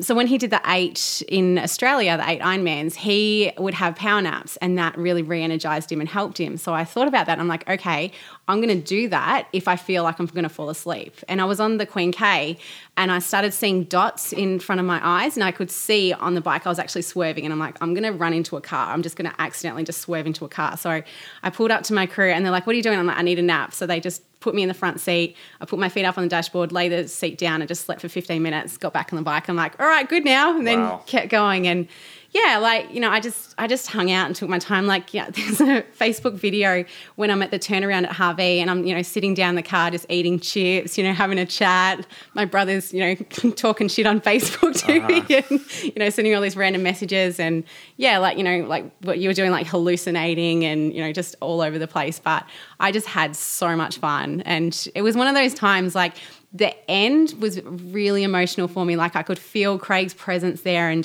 I just became really overwhelmed with the fact that all of these people were here to support me. Like, I had 3 people fly over from Australia to come over there. I'm like, who does that? Who flies, gets on a plane for me? Like there was no other reason. Like they were having their own holidays and everything else, but that was the reason they were there at that time. Wow.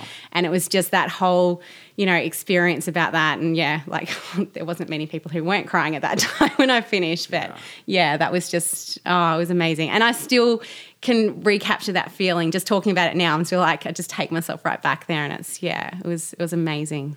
So explain who Craig Percival was. Craig was an amazing man. He was a huge personality in the Australian triathlon world, basically. When I met him, he was working for around Blue 70 and doing a lot of wetsuits and, he helped me get into my wetsuit before a race that I was doing and he would do it for anybody. You just walk up to him and go, oh, can you help me? And he'd just put it on properly and you're like, oh, amazing. And then, go off. And, so he had started his own coaching business. He had owned Aqua Shop, which was like a bathing suit, bathing company and like wetsuits and, everything. And he was like the go-to person about everything that. And he was married to, his wife, Lyndall, and 2 kids, a beautiful, beautiful family, absolutely amazing. So, he had done Ultraman Canada the year before I did it. So I met up with him and he's like, hey, when you're ready to talk, I'll tell you everything that you need to know about the whole event and everything. So that was amazing. He was a really, really good resource for me for that as well. And then he came over to Hawaii and did the year after, I can't remember what year that was. Ultraman World Championships. Yeah. At least once, right? Yeah, he did. Yeah, he did once. He did 2 Ultramans because then when the rest of us had done 2, we're like, well, come on, Craig, got to do another one now. Like, what are you doing? You're slacking off. And so then he actually co-race directed Ultraman Australia for a couple of So he brought Ultraman Australia out with another guy, Tony. In 2005 was the first year that they did that. So he was big, like everybody knew him. He couldn't walk anywhere at a race without, stopping and talking legend, to absolute legend in the multi-sport community in Australia. Yeah. And like beloved by everyone. Absolutely. So after he did Ultraman Hawaii, he was like, okay, so what else can I do? So he created his own event, which was 8 in 8 in 8. So it was 8 Ironmans in 8 different states of Australia in 8 days.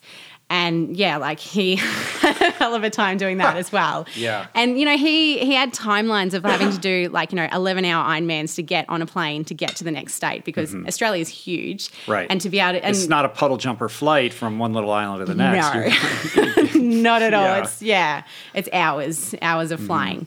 So then after he did that, then he was having problems with his knee and he wasn't able to run and he was like really struggling. So he went in and had surgery on it, and then subsequently as a result of that surgery had a blood clot that he ended up dying from. So yeah, he was in intensive care for about a week before he ended up passing away. So it was...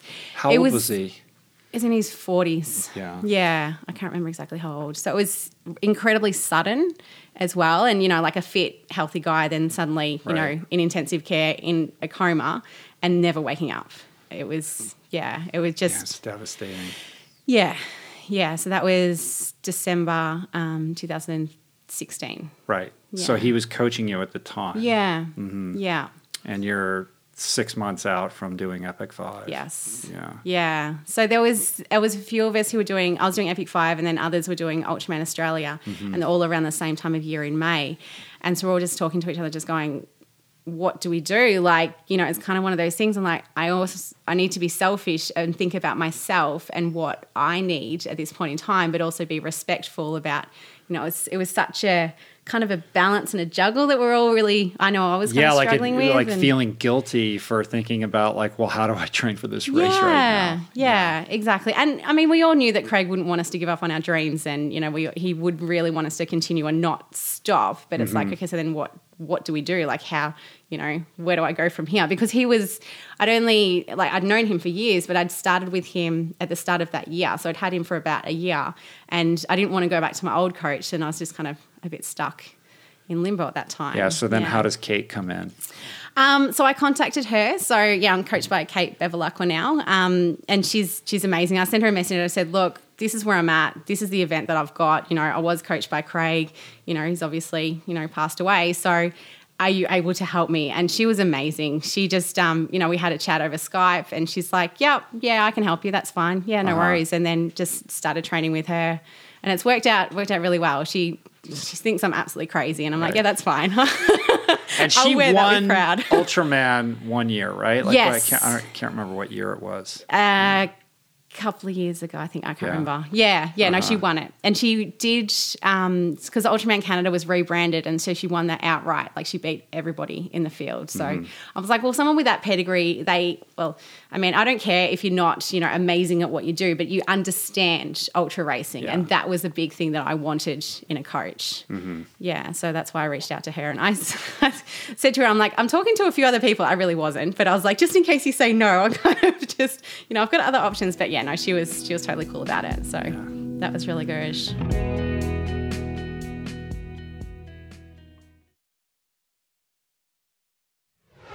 What do you guys think is the biggest difference between, you know, how you prepare for and race like a marathon or an Ironman? I mean, there's a lot of people listening who've dipped their toe in some kind of race or another.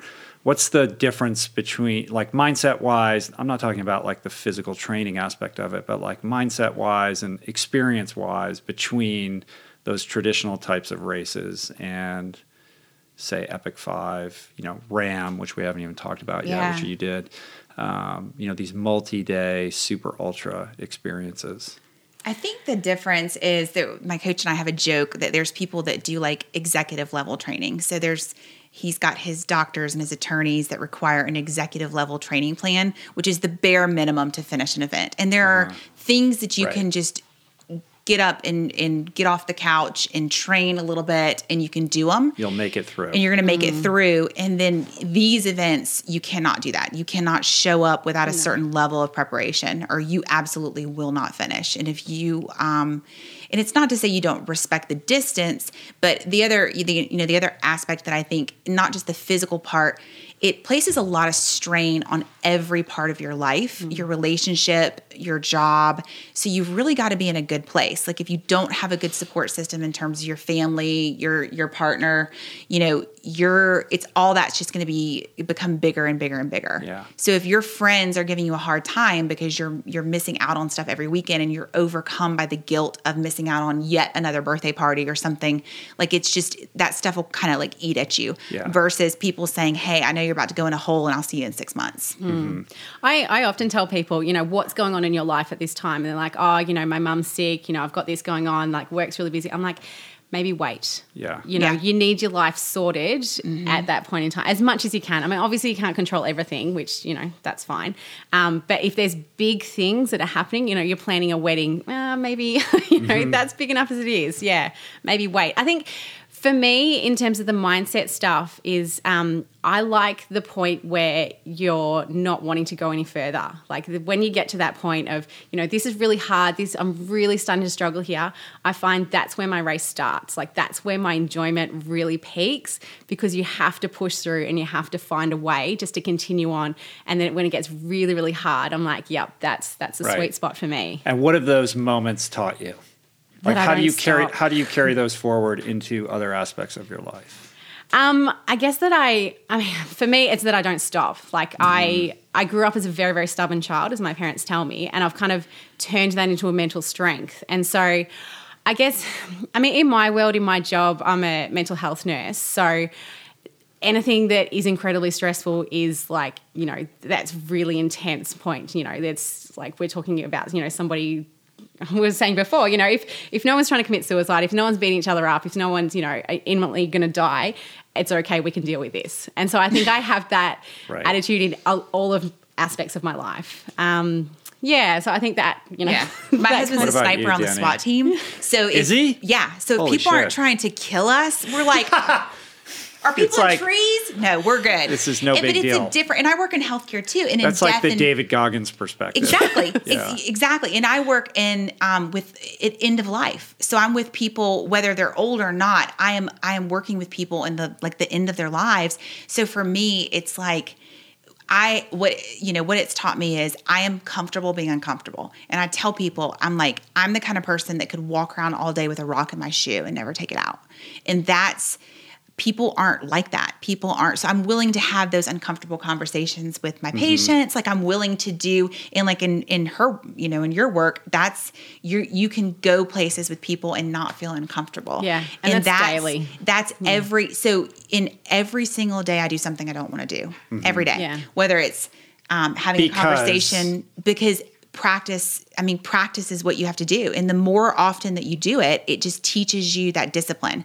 So that if every single day I do something, whether it's having a conversation with an employee about a performance issue that I don't want to have that conversation, but I have to have it, it just teaches me I can do things I don't want to do. Mm-hmm. And that's part of being an adult, and I can be uncomfortable, and I don't always have to be comfortable, and it's okay. Yeah. Getting comfortable with discomfort, having the willingness to, face and confront those uncomfortable situations and scenarios. It's a muscle just like anything else, right? And I know that that's what makes me feel alive. And it also gives you the strength to tackle more and more difficult challenges, not just physical challenges, but emotional challenges, professional challenges, relationship challenges, anything that life throws at you. Right. Right. Yeah. And it's just, it's a resiliency thing. Yes. Like it's just a resiliency thing. There's kind of a joke at work that I'm kind of like a cockroach. Like the world can come to a nuclear end, and here I am going to be running around like a little cockroach that can never be, because it's just, you're right. You always compare it to the experiences that you've had. So if you live in a higher stress environment, or you work in a high stress environment, like my husband, like nothing to him is that big of a deal, because look at the work that he does. Mm-hmm. So when people are like, gosh, EPIC5 was so crazy. I'm like, what was really crazy? Taking 2 weeks off work. EPIC5 was a vacation. You should have seen the work I had to come back to. Like that was a treat. Like that's nothing compared to like what we do day in and day out. So it makes it, it just puts everything in perspective for sure. Another thing I think, at least that I found, is when you make that decision and you're like, okay, I'm gonna take on this challenge. understanding the amount of time and energy and focus that's going to be demanded of you, that's going to be required of you in order to show up and be your best self for that particular challenge, requires you to get super focused on what's important and what's not in your life. And anything extraneous sort of gets stripped away. It's like what you were talking about with your friends and birthday parties and things like that. You do have to be in a good place in order to do that. But for me, it was almost not a cleansing, but a clarifying process of getting me closer to what is important to me and what's not. And what am I willing to sacrifice to accomplish a certain goal? And then you almost need that 3-inch binder just to guide you through your life. Okay, like what's the decision tree today in order for me to get the things done that need to get done?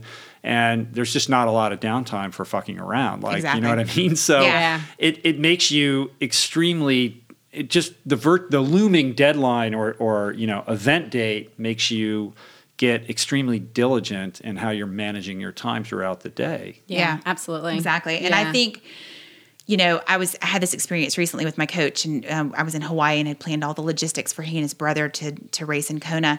And we were talking about how it's very difficult. He races, his brother's got cerebral palsy, so he swims and swims with him and does a modified bike and pushes him on the run. And we were having this conversation about like all the media and stuff. And I said, every exchange that you have with someone, like you're giving a piece of yourself away, whether you mean to or not, every time you talk to somebody. And if that's not a positive encounter, or if it causes you anxiety or angst, like that, you get chipped away and then you feel depleted. Right. And your training depletes you. So you have to be very cautious about the people that are in your life and how they support you and what they need from you, because you can't, if you're a problem solver or you're a person who's always trying to fix things for people, and then you end up doing all this training and you can't, at some point you've got to back out of some of those other obligations. Yeah, you have to create healthy boundaries. Yeah. And the stakes are higher, right? So you don't have the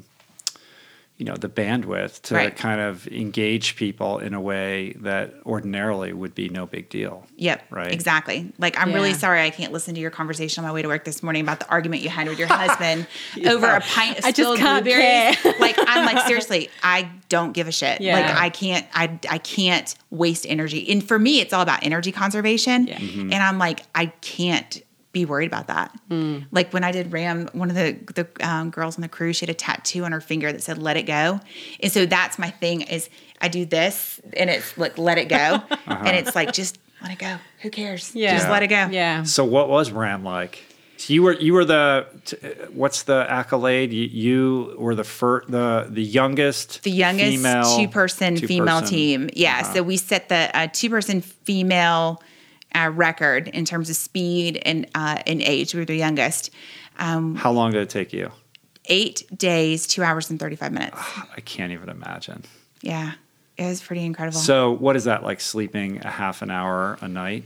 We did, so for 12 hours during the day, we did anywhere from like 10 to 30 minute pools a piece. Oh, wow. And so we did that for 12 hours. And then at night we did a 3-3. So 3 hours on, 3 hours off, 3 hours on, 3 hours off. And our goal was to sleep for an hour and a half during that 3 hours, because that was also when we were doing like a full kit change, brushing our teeth. So the goal was to get like an hour and a half to 2 hours, but broken up into 2 segments. So 3 hours a night total on average. Yes. Right. Yeah. And in between, it's essentially an 8-day interval workout. Correct. Yeah. Time trialing the rest of the time. Oh my God. Yep. Time trialing across the country. So hardcore. Yeah. What was the hardest part about that?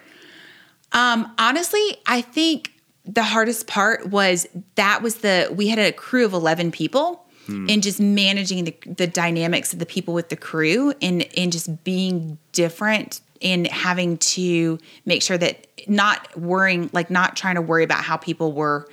My job is to ride a bike, and like I can't be worried that you guys were arguing with each other.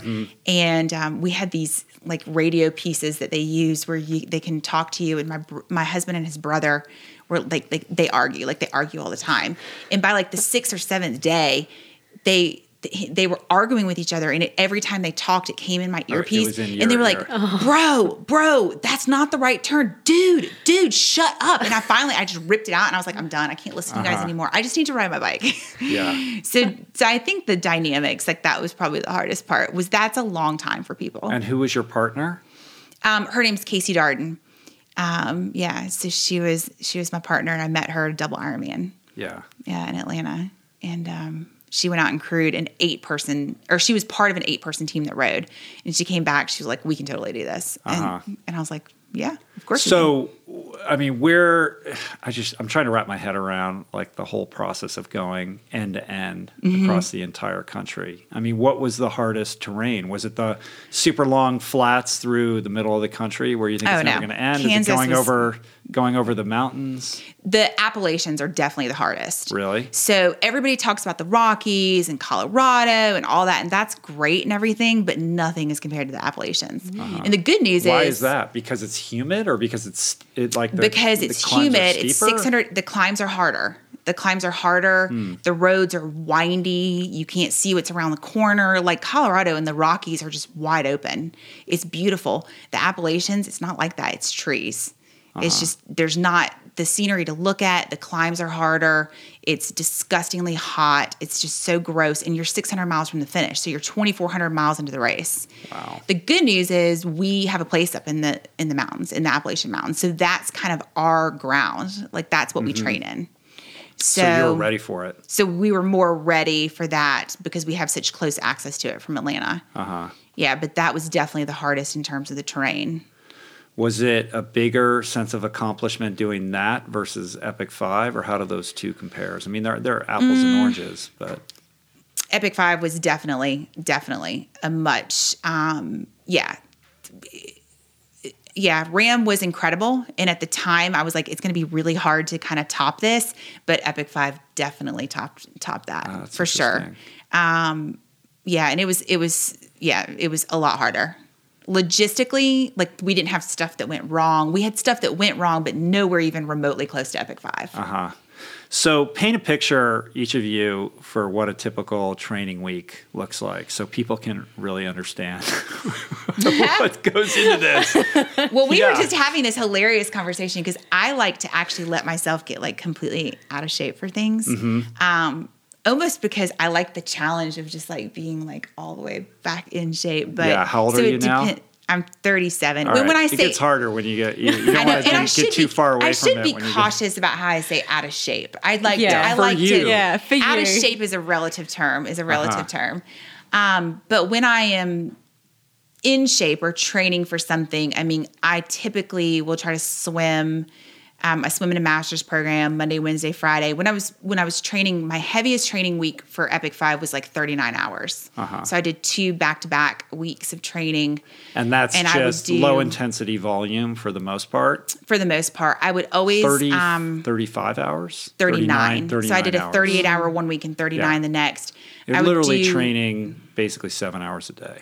And I would do at least 10 hours on the weekend. I would always like get up and swim masters, do a 7 and 8 hour ride, and then I would run for like 2 to 3 hours off the bike. So I was getting these huge blocks of training in, and I would take Fridays off and do these big, like massive training blocks. And then like come Monday morning when you're exhausted, I would get up at 4:15 and go swim. And did you experiment with sleep deprivation to acclimate to that? Like waking up in the middle of the night and going to work out and stuff? Here is the great news. I do that already. Oh, you do? All right. Last night, Mel's like, That's like SEAL training. Mel's like, how are you still awake? And I was like, I don't sleep. No. She's like, I told her, I was like, I'm going to be up at 3 o'clock in the morning. And then I found a 24-hour cafe. So when I was, so I don't sleep very much, and that's the good news. But when I was training for EPIC5 and I'd get really tired and I would go to sleep like at 9, I would wake up at 2 a.m. 100% awake. Right. And I would, just get up and go train. And it is a gift. And that's one of the things I think that makes me, but you know what? The gift of being able to fall asleep.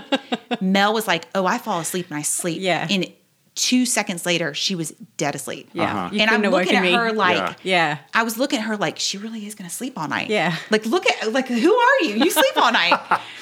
I sleep and I wake up. Yeah. And then she sleeps and she wakes up like a gazillion hours later, and she was like, that felt great. And I'm like, oh my gosh, I toss and I turn. I don't sleep well. So I don't have to practice with sleep deprivation, because that's kind of my life already, which makes me, I think, a little bit better to train to handle it when it comes up. Mel, what's training look like? So I didn't do those bigger weeks. I think my biggest week was probably about 30 hours. And I would, because when I was training for EPIC5, I'd changed jobs. Yeah, so I was doing a Monday to Friday job. So that made it a lot easier, because before that I was doing shift work. So I'd be doing like mornings, afternoons, night shifts. I did a really heavy block of training for Ultraman Australia when I was on night shift. And so that was my sleep deprivation training. That was, full on. I was not a nice person. Work all night and then catch a nap and then train? Yeah. Wow. And then go back to bed and have another nap and then go to work. Right. Yeah. So that was, that kind of prepped me going, well, if I can manage that, that's okay. Because, I mean, I do sleep, and I sleep like 7-8 hours a night, but I can nap as well. I can lie down on the couch, nap for half an hour, get up, go to work. Like it was, I'm a very good shift worker in that way. But I'd changed jobs and I was working Monday to Friday, so I could train before and after work every day. So my hours would probably be between about 2 to 4 hours a day, each Monday to Friday. And then on the weekends, I do generally about 7-8 hour days on the weekends, every weekend. So where I live in Melbourne, I'm about a 45-minute drive away from some really good hills. I mean, my hills are not compared to what your hills are. Like my longest hill, I could probably ride about 7 Ks. But Melbourne's great for cycling, right? It's really good. It's like the cycling capital of Australia. Very much so. Yeah. So if I want to ride flat, I'm riding with thousands of cyclists every weekend. If I want to ride hills, there's cyclists everywhere. And I go to places where there is cyclists, because in the cars, I mean, there's, people who don't like cyclists, but there's a lot of people who expect them. So then they drive a little bit differently and it's a little bit safer. It's the way I kind of look at it. Yeah. So I'd use the week, like during the week, it'd be my, do a bit of strength work, do a bit of speed work in all disciplines. So, my Kate would get me to, have a swim week, a bike week, a run week. So I'd have extra sessions on whatever the focus was that week.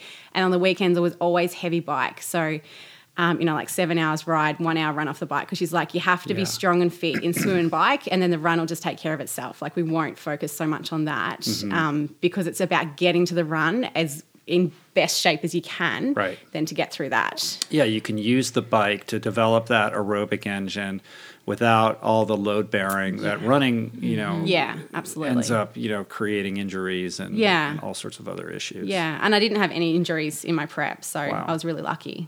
Yeah, that's great. So when people come up to you and say, as invariably I'm sure they do, like, oh, I'd love to like do this or that, but like I just don't have time. Yeah, I say, I'm like, well, I make time. I never actually say I don't have time. I'm like, I have different priorities to you. Yeah. And that's the way I kind of reframe it for people. People are like, oh, I'd love to do that. I don't have time. I was like, well, if you reprioritize, you've got different things going on in your life at the time. But, if you actually juggle things around, I actually don't have that many people saying they want to do EPIC5, to be honest. No, like, shocking. Yeah, I'm so shocked that nobody is like, oh my gosh, I want to do that. I've had like 3 people. One girl who has her heart set on it, and she's 100% committed to doing it, which is amazing. And you could pay it forward by helping her. I have been. Yeah. I said to her, I'm like, ask me any questions whatsoever. Like, I'm an open book. Like, I want to help you as much as I can. So it's really good. I really, really enjoy that. And then the 2 women who did it last year as well, like both of us were in contact with them and just saying, we'll help you as much as we can. We want to help you be successful. So So 4 women have attempted. Correct. Yes. 3 have completed it. Yes, right. Who's the 3rd? Her name is Michelle Santiano, and she's amazing. English swim ram finisher, arc to arch finisher. Oh, wow. So the fact that when she messaged me, I was literally like, now why are you asking me again? Like, you did. She's like, I'm not a strong cyclist. I was like, you finished Race Across America. You're fine. You're going to be fine. Like, you're good. Yeah. She's like, well, that was a ton of years ago. I mean, she's impressive, really impressive. And that, when we were talking about women racing, and that's one of the things that I really appreciated so much about when Mel reached out. She was like, look, and it didn't matter if she could have finished 25 Ultramans or 2. She was like, look, like I want this to be the best experience possible. And if you've done it and you've learned anything, either positive or negative, and you're willing to share, because sometimes you ask people and they're very vague, or they want to be very elusive about it, or they don't really want you to finish, or they're threatened by the idea of, or they want to make it seem like it's impossible. Like they want to kind of like, oh gosh, you don't want to know about EPIC5. It was so, but I think it's a little different, and our approach is different, where we're like, if you really want to commit and do this, like I'll absolutely help you finish it. Yeah. Like I'll tell you everything I know. Yeah. That's super cool. Yeah.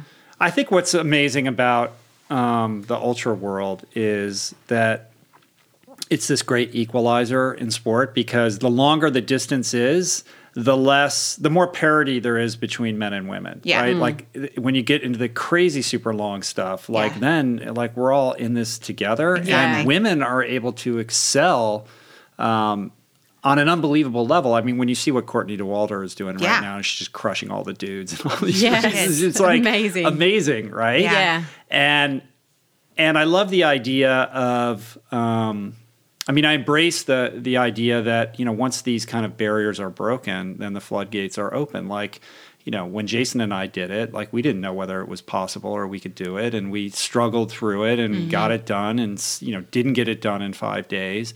And now it's like a thing, and people do it every year. And there's like 3 women who have crushed it. And I think that's so cool. I love all of that. And I think it basically puts out into the universe a greater sense of what's possible in general. Yeah. So that, you know, James Lawrence, the Iron Cowboy, can go out and do 50 Ironmans in 50 states in 50 days, which to this day I still have trouble wrapping my head around. Yeah. But I think it's, you know, it speaks to like that incremental, you know, progression of human beings doing things more and more difficult that allows us all to believe that we're capable of more than we like to imagine. Absolutely. Or that we're prone to imagine. Yeah. Yeah, I just want more women to do ultra racing. Yeah. It's amazing. Yeah. So if there's anyone who contacts me, I'm like, yes, do it. I'll help. I'll tell you everything you need to know. Right. Yeah. I mean, women are very underrepresented in the sport of ultra community, and particularly in ultra cycling, in long distance bike riding. And I think, you know, there's a lot of, we both have very, very supportive partners who are very proud of what we do, and proud of the fact that we can go out and on any given day we might destroy them on the bike or ride for twice as long as they do.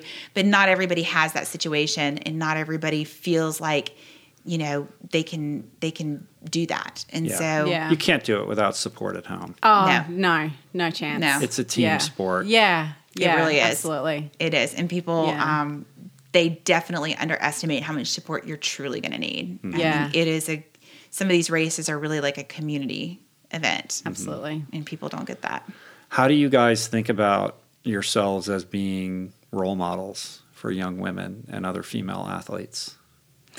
Yeah, I kind of find it's weird. I'm like, you know, because people are like, oh, you're such an inspiration. I'm like, oh, really? I'm just an ordinary person doing fun things that I enjoy. But you are. Thank you. That. Yeah, no, I love it. And I think it's important for you to go out and tell the story because you don't know the impact that your experience can have. Yeah. Like when you told the story of the young girl, you know, in Molokai, Will's daughter, like that's profound. Yeah. Yeah. Like that's huge. And that's, so like you don't think about that, or the fact that like one of my friend's daughters, they can't wear Halloween costumes in school anymore. They have to dress up like a book character. And she literally dressed up like me for Halloween. Aww. And I was like, what? Like me? Like, are you serious? I'm like, but what? And people, it has a level of responsibility with it that sometimes can feel like a little overwhelming.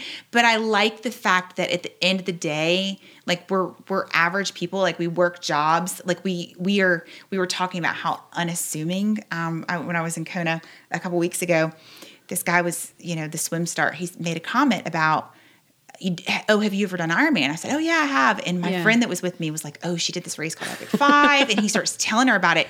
And he looked over at me. He goes, what, did you weigh like 100 pounds when you did it? And I was like, no, I was just large like I am now.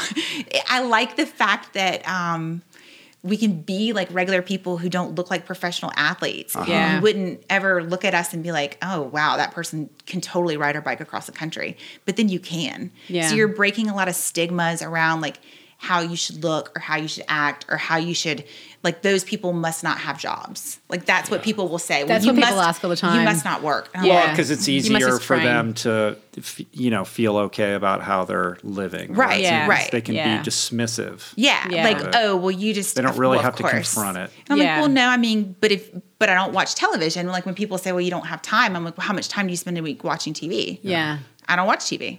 Right. So if you don't watch Or they'll TV... say, then you not just- much. And then like, all right, well, how much football do you watch on Yeah. Sunday? Yes. 6 hours. You're like, oh, that's not much. But people make whatever's a priority in your life, you Yeah. make it a priority. Yeah. In the same, when I look at the people that I race with and I look at the people that I train with, and recently I was at the pool swimming, and when I was in the locker room, like 9 out of like the 15 women that were in the locker room showering after the swim were all doctors. Like they were all physicians and surgeons.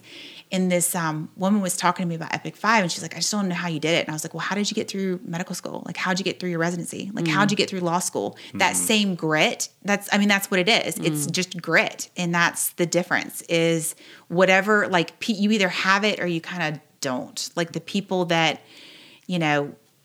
have it and figured out a way to get their PhD when, they weren't very well educated growing up. Like those are the people that are going to excel in this kind of sport because they've just got it. I think you can have it, but also you can develop it as well.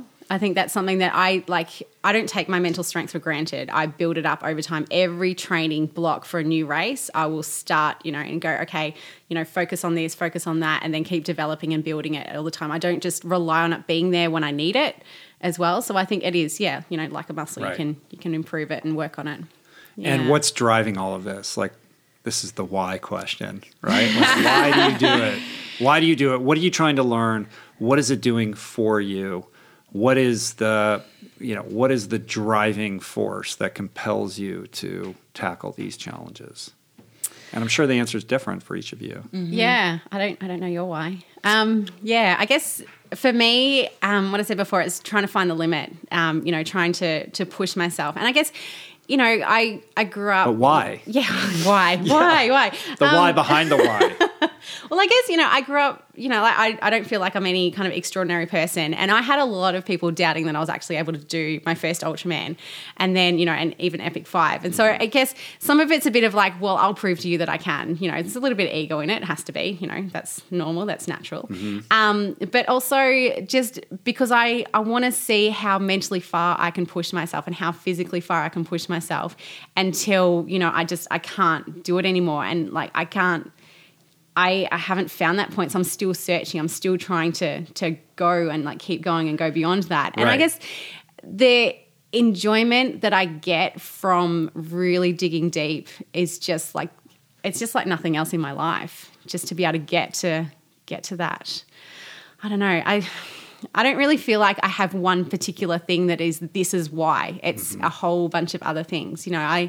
I really enjoy, I love the sport. I love, going out for, riding for 10 hours just because, I decided to ride from here to there and it took me a long time to get there.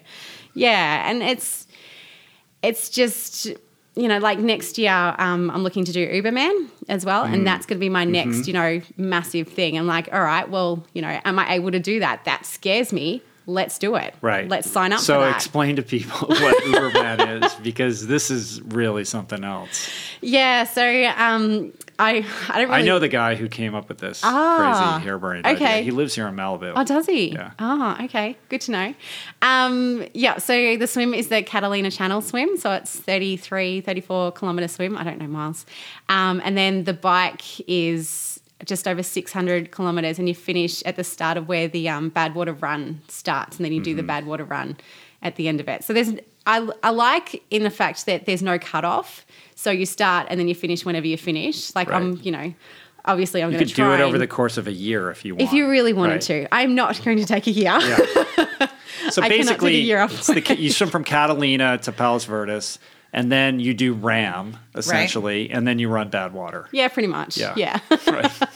Just a little bit. Yeah, and it's another challenge, and as I said, it's something that scares me. Like EPIC5 intimidated the hell out of me, and I was like, I want to give it a go. Just put it out there, see if I can do it. Why not? Just give it a go.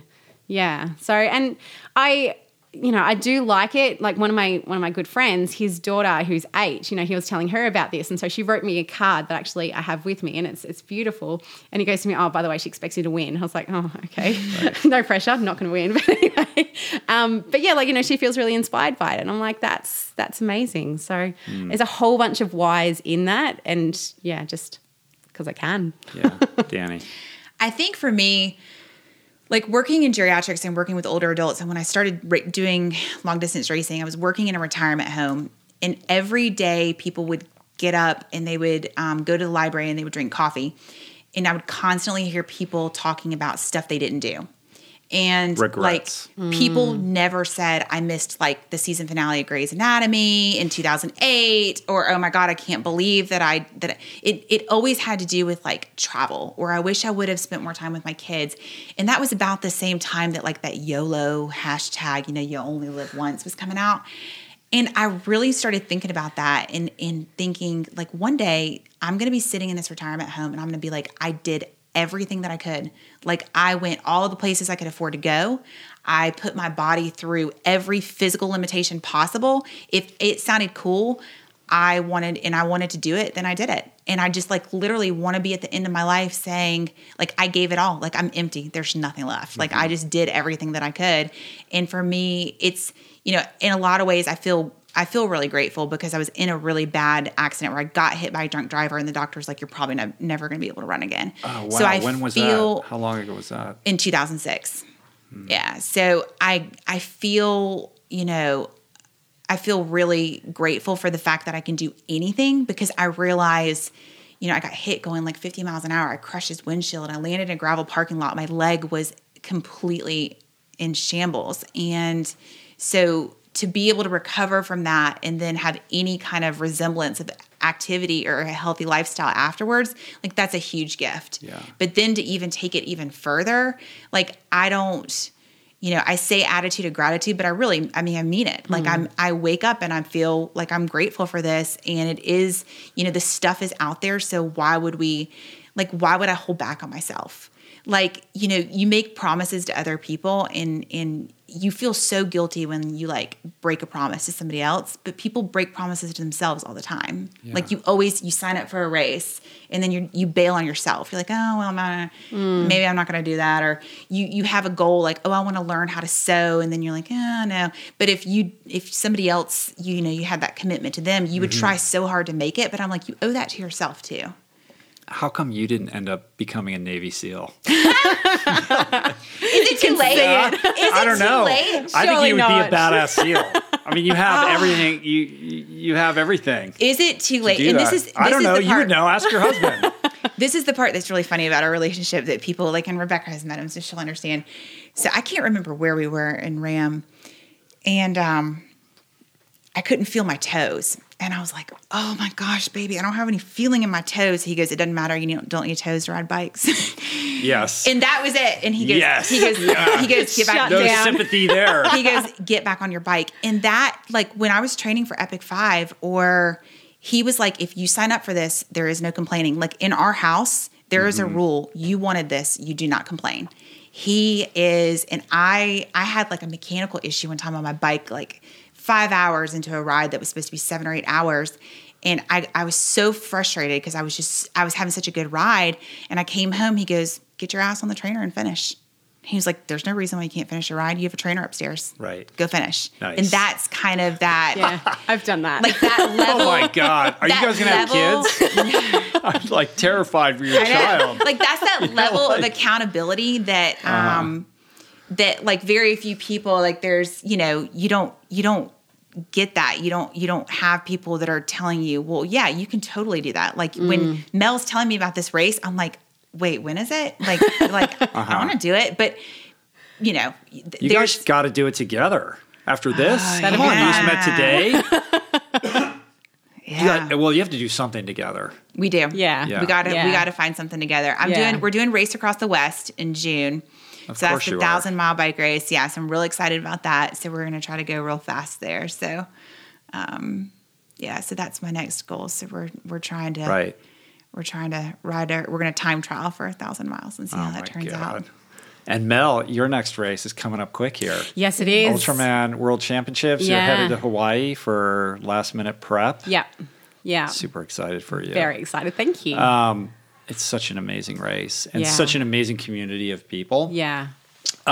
Interestingly, in the wake of the volcanoes, they've had to change the course, right? So how are they working that this year? So the swim's the same. Day one bike is out and back and it finishes back in Kona because they can't go to Volcano.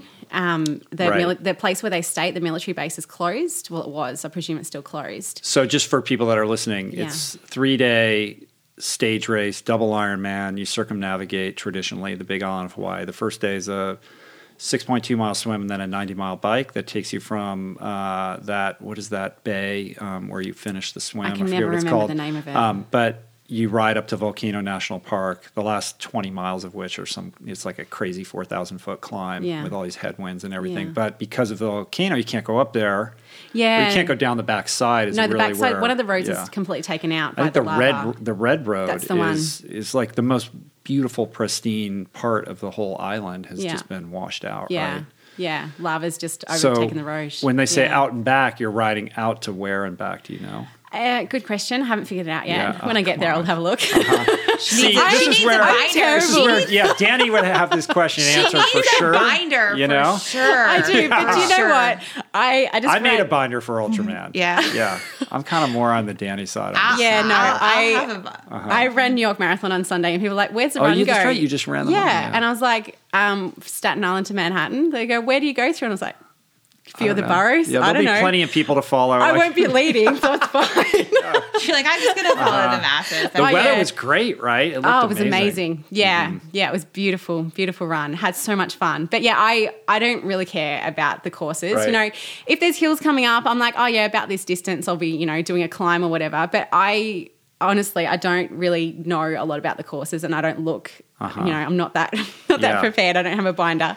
It actually is easy to get lost because you're so separate from. You know what I mean? Like your crew really needs to know where they're going. Yeah. Oh, yeah. And I rely on my crew for that because, when I did EPIC5, I had all the maps on my Garmin just in case we got separated, and I took a couple of wrong turns and did get a little bit lost. I've never figured out how to read the maps on the Garmin. It's so beeps tiny. at you. I can't even see it. It never works. It starts beeping at you when you're off course, but you have to download them. Like it never worked for me. Yeah. So it would constantly tell me I was off course. Yeah, it's wonky. They haven't and then I was like, yet. forget it. Yeah. It helped a little bit, but we did take a couple of wrong turns. But all right, so then out and back 90 miles. Stay and then stay in Kona. And then the second day we go over, is it Station Road? I think there's a new road that's through the middle of the island that they've made. And so we still finish in Harvey and we still do the same run, but we don't go through the Kahalas anymore either. They couldn't get permits for that part of the road, so they've completely changed it.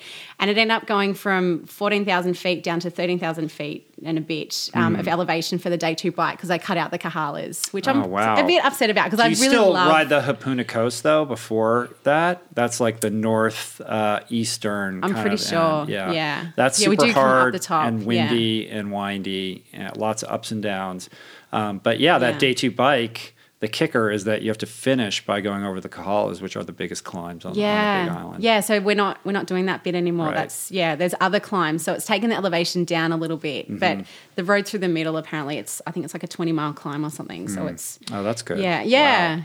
It's going to be interesting. You wouldn't want them to make it easy. Yeah. No, absolutely. And, like on Facebook, people are like, now that's an Ultraman course. And I'm like, oh, okay. I'm like, whatever it is, it is. Maybe it's harder. I don't know. Yeah, I don't know. I think the elevation's more, but I don't know if that's going to make it harder or what it is because I haven't done it before, so I don't have a comparison to it. Like I've been around the island in a car, but that's different. Right. You can't compare to that. Right. Yeah. And when people think about the Big Island, and think about triathlon, you think about Ironman World Championships, which is known for the heat and the headwinds and all of that. And you certainly have headwinds at Ultraman, but it's not really hot. I mean, it is hot on the run, but not hot like it is in October. Yeah. It's not quite, it's really not that bad. Yeah. I mean, you could have a crazy heat wave or whatever. And the other parts of the island actually was like cold and it was like raining. And, it's not what you think of when you think of Hawaii. No. The day I went to Volcano, like during touristing, it was actually really cold when I got out of the car. It's freezing up there. Yeah. Oh, yeah. You wake up in the morning. This is Hawaii. And then you have to do this like 15-mile descent, and it's almost always raining. Yeah. I mean, the pavement's soaking wet. It's very wet very over there. treacherous. Yeah. The day after I finished EPIC5, again, won't be surprising. You went out and trained. Jason woke up and he goes, "Come on, let's go." And I was like, "Go where?" He's like, "We got to sightsee." We drove the entire circumference of the island. Oh, you did? Yeah. And it takes took like 10 hours. It takes you the whole day. And then you're like, everywhere. wait, this race. He was like, Black Sand Beach, let's go. Green Sand Beach, let's go. Come on, Volcanoes National Park. Come on, we're going to see all these things. And I was like, that all right, we're dude going to get it all. needs to chill. You know what I mean? Like he needs a little mindfulness practice. I know. Maybe. That's present. He should. He does need a mindfulness practice. Yeah, I'll talk to him about that. We'll see. You can still have your binder. It's okay. Yes. Just like hit pause once in a while, right? Yep. That was the ongoing joke when we were in Kona. We had like 50 people that came to help cheer for Brent and Kyle. And explain a little bit more about. Oh yeah, so it's pretty cool. So my coach is Brent Pease, and he and his brother Kyle Pease. Kyle's got cerebral palsy, and so when they race, and they were invited to do Ironman World Championship, it was their 4th Ironman. Mm-hmm. They swam like a 107, which is unbelievable. Crazy fast. He's pulling Kyle. He's pulling Kyle in a boat, and then they ride a modified Trek, like a 3-wheel bike, that adds a significant amount of weight. It's like made out of steel. Right. And then he pushes them doing a race chair, and they finished in 14 and a half hours. Wow. They were the second ever duo assist team to finish Kona outside of the Hoyts, which was awesome. Everybody knows the Hoyts. Yeah. But and Kyle, so they started a foundation, and that is what we do is like they went to Marine Corps this weekend and had like 21 teams that finished. So we take people who have, various, levels of being differently abled, and we take them to these sporting events, and they're able to participate with other people, and that doesn't really exist. So there might be, modified baseball or basketball, but it's uncommon that you would go to a marathon and see people running, pushing people in race chairs. Yeah. It's really cool. Super cool. So that's the whole idea behind the group. So when we were in Kona, that was kind of the ongoing joke was around the notebook. And what are we going to do on this day? I don't know. Danny, check your notebook. Right. What do you think people most misunderstand about these races and what you guys do? Like when people ask you about it or... I think that people just think it's too big, can't do it, impossible, and they think that we are just extra superhuman or like super athletes or, just something absolutely incredible that's over there that is just, far too far out of people's reaches, whereas I don't see that at all. I think that's probably one of the biggest things that people are like, I could never do what you do. You must be so fit. You must be so super strong and everything. And I was like, yeah, you build it up over time, but it's, it's kind of this superhuman, like godlike almost that people put you up on a pedestal. I'm like, yeah, I don't really agree at all. I don't have very many people putting me on pedestals, but I do. Somehow people think that like I must get paid to do this. I'm like, it's the complete opposite. Yeah. Like, must be nice. Yeah. Like, it must be sponsored. They're like, God, it must be great to get paid to go There's so much money ride your bike. And I'm like, look, like Justin's nut butter might send me like 100 packs of almond butter, and I'm excited about that. Like that's there is no money in this. Like there is nothing. I mean, it's the total opposite. Like I'm pouring all these resources into doing it. No, there is nothing in there. So it's this huge misconception that like, you must be paid to do this. Or sponsored. Or, you're sponsored. Yeah. There's a lot of money and everybody is, looks like a racehorse. Yeah. Right. Like, have you seen this documentary called 3100 Run and Become? No. So I had the filmmaker on the podcast. Actually, there's a screening this Friday night. I'm going to do a live Q&A with the filmmaker and this guy, Knox Robinson, afterwards. But it's about this ultra run called the Self-Transcendence Run, which is a 3,100-mile run around a half-mile block in Queens, New York. I've heard about that. That Sri Chinmoy started, the guru. And you basically run from 6 a.m. to midnight every day, and you got to clock about basically around, I think it's 30 miles a day in order to stay on track. And you just do it until you've gone 3,100 miles. And it's literally around a half-mile city, like just a nondescript block in Queens, which is just outside New York City. And it follows the stories of a couple of the competitors. It's pretty small. There aren't that many people there.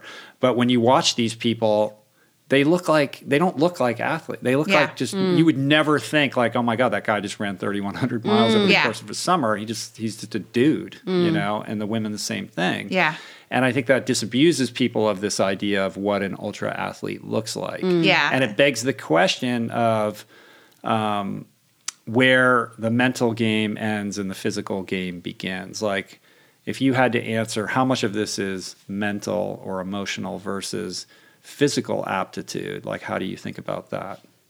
I'd say probably be 80-20 split, 80 mental, 20 physical. You can only physically train so much. Yeah. Yeah. You can only be so fit, and then, everything else has to be the mental. And the body is going to give out before them. It's the mind that is the limiter. I agree. Yes. And we were talking about this. It's interesting because I will get at the gym, people would be like, oh, you must be a CrossFit athlete, or you're, oh wait, you ride bikes? Like you're so big. And I'm like, well, yeah, I mean, I'm sorry I don't look the way you think I should look to be able to do this, but it's right. I mean, it's how you think. I mean, it is, your body is going to give up. And, you know, I think if you went out and did like FTP testing or lactic threshold or all this on ultra people that are successful, I think they would probably be more like middle of the pack than you would realize. That like, has no bearing on your they're really aptitude not going to be that amazing. Like, you might not look at people's numbers and be like, oh my gosh, like look at her VO2 max is like through the roof. Well, it's not. Right.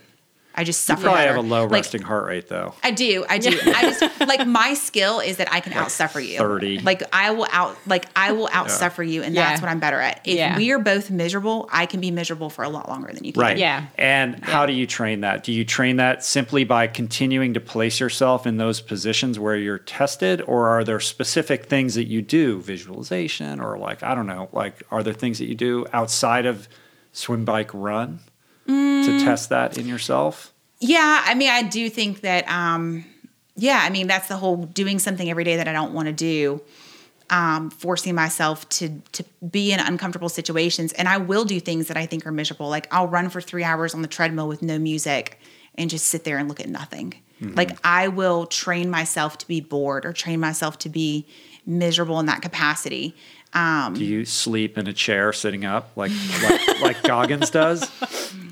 No, but I should. But when I first, you're thinking about it. When I first started training, like, I know, when I first started training, I used to like eat things that were really ridiculous, and then I would go out and run.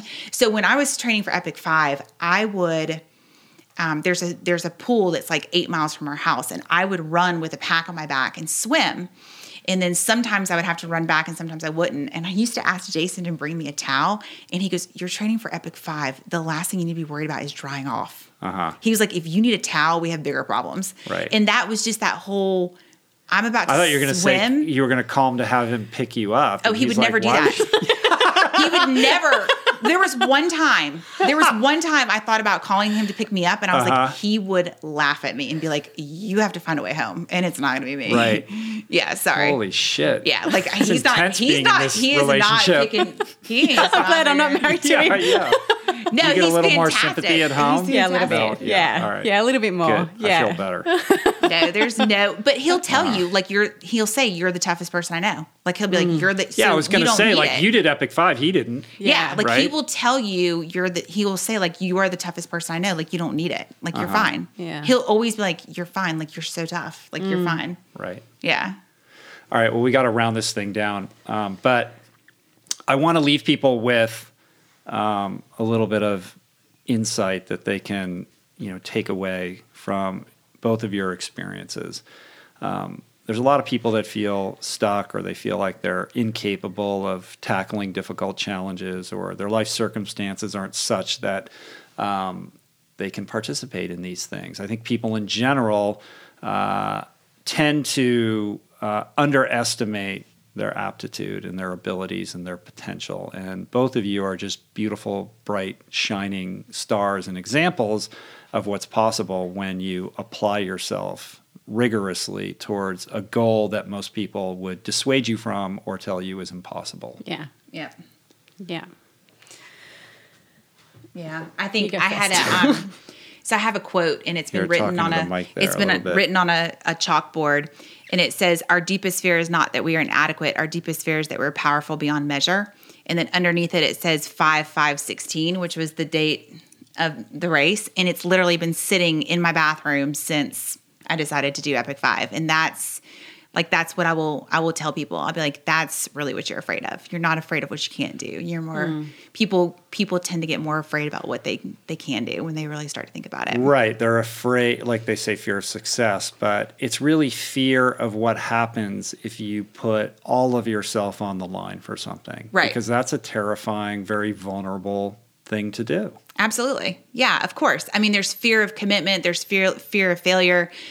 Like, Mel was talking about how many people, like when you do these races like RAM, we had 11 people on our crew. Like the fear of the fact that we paid for 11 people to be out here with us. What if we let these people down? Like that's a huge, like for Brent and Kyle racing Kona, physically Brent was like, I'm in the best shape of my entire life. He's like, but this isn't just about me. There are 50 people that paid their own money to be here and watch me race. He's like, I can't let them down.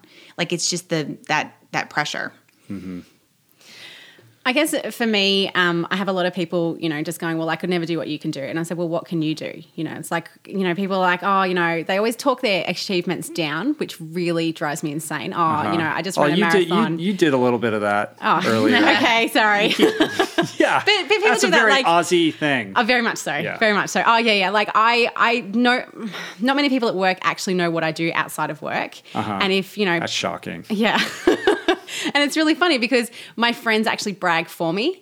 Like I'll be, I'll say, oh, yeah, I do triathlons. And they're like, no, you tell them. You tell them what you do. Like right. you've done all this. And it's like, oh, yeah, okay, fair enough. So, no, I do a bit of that.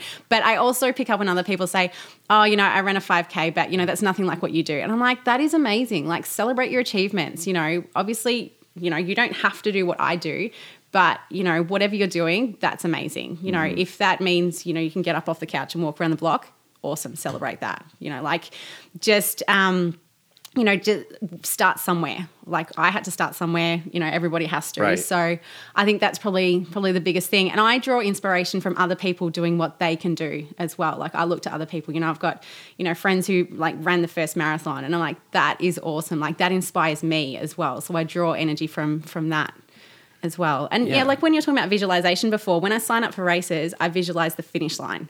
That's always for me what I think about, when I'm like struggling on something and then I'll be like, no, how amazing that finish line going to be. So that's one of the things that I always do as well. Yeah. To that point, Danny, what you said about when you started and you were severely overweight and you could just go to the gym for 15 or do 15 minutes or whatever it is. Right. I mean, it's extraordinary what you're doing now in juxtaposition to right. that, because I think a lot of people can relate to, being in that place and being afraid to go to the gym because right. going into a gym when you're out of shape is a very intimidating, and I was thing. mortified. I was scared to death of the gym. I had no idea what I was doing. I was embarrassed by how I looked.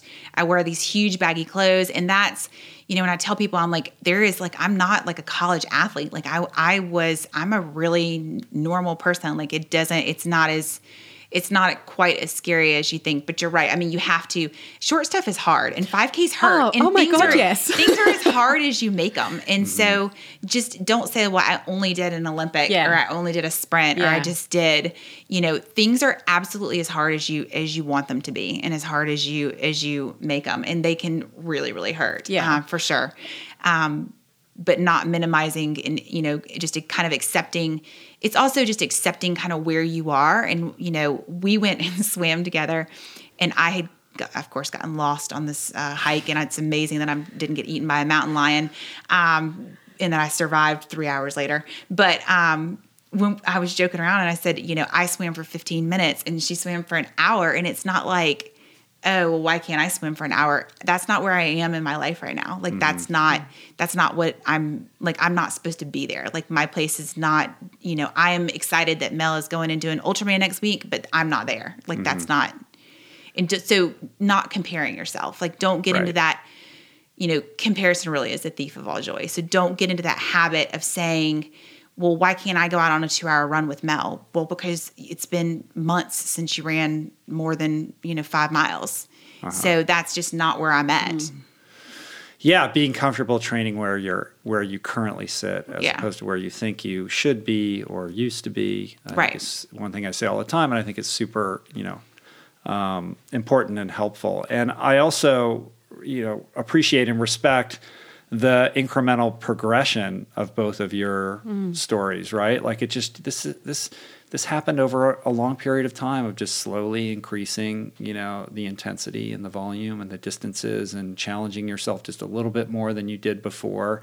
And, sure enough, it takes you to this place where people are like, holy cow, I can't believe you did that. And I think it speaks to this idea that a lot of people tend to overestimate what they can do in a month or a year. Like, I'm going to do this thing. And, generally people flame out on that goal before they even get to that year, or they're discouraged because they haven't reached some crazy goal in a compressed period of time. But if you just commit to the process and that little progressive incremental growth that is almost imperceptible, 5 years, 7 years down the line, like, look what you're able to accomplish. So it's about like staying in the game, right? And continuing to remain engaged with that goal that you seek. Yeah, definitely. Absolutely. I mean, consistency is key. And yes, you can't look at something like Ultraman and think, well, she just signed up for that after she did her first Ironman or something. I mean, we have thousands and thousands of miles in our body. Right.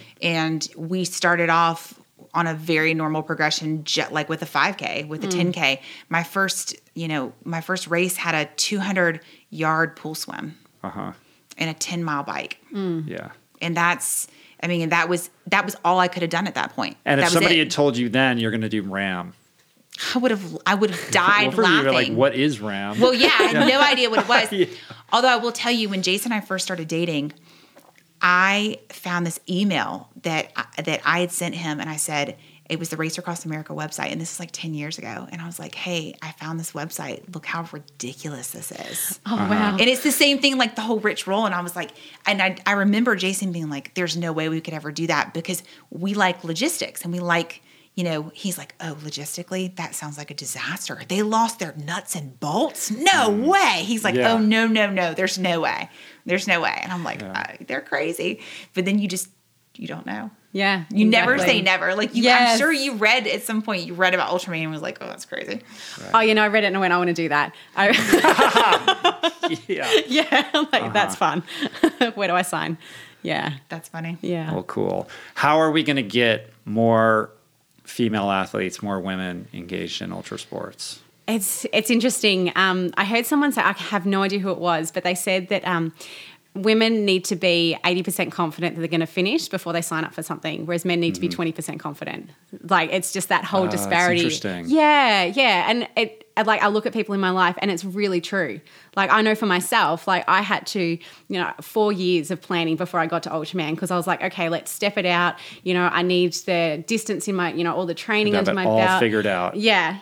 Even if you didn't have a binder. Well, I did not have a binder. It was in your mind, though. The binder was committed to memory. Yeah. And, for me, it was, I've only just started in the sport. I need to get all that base miles before I can start training for that. Otherwise, I'm just going to break down. It's not going to be possible. Right. So, I think it's getting people to that confidence level to say, yes, you actually can. And just, even like dipping your toe in the water, like, not just, but, like doing a 100K run, and then, okay, so then moving up from that, not necessarily, going from Ironman to Ultraman like, we did, although if they, they did, that'd be amazing. But trying to figure out how to develop that confidence of, yes, this is actually possible, and then getting to that.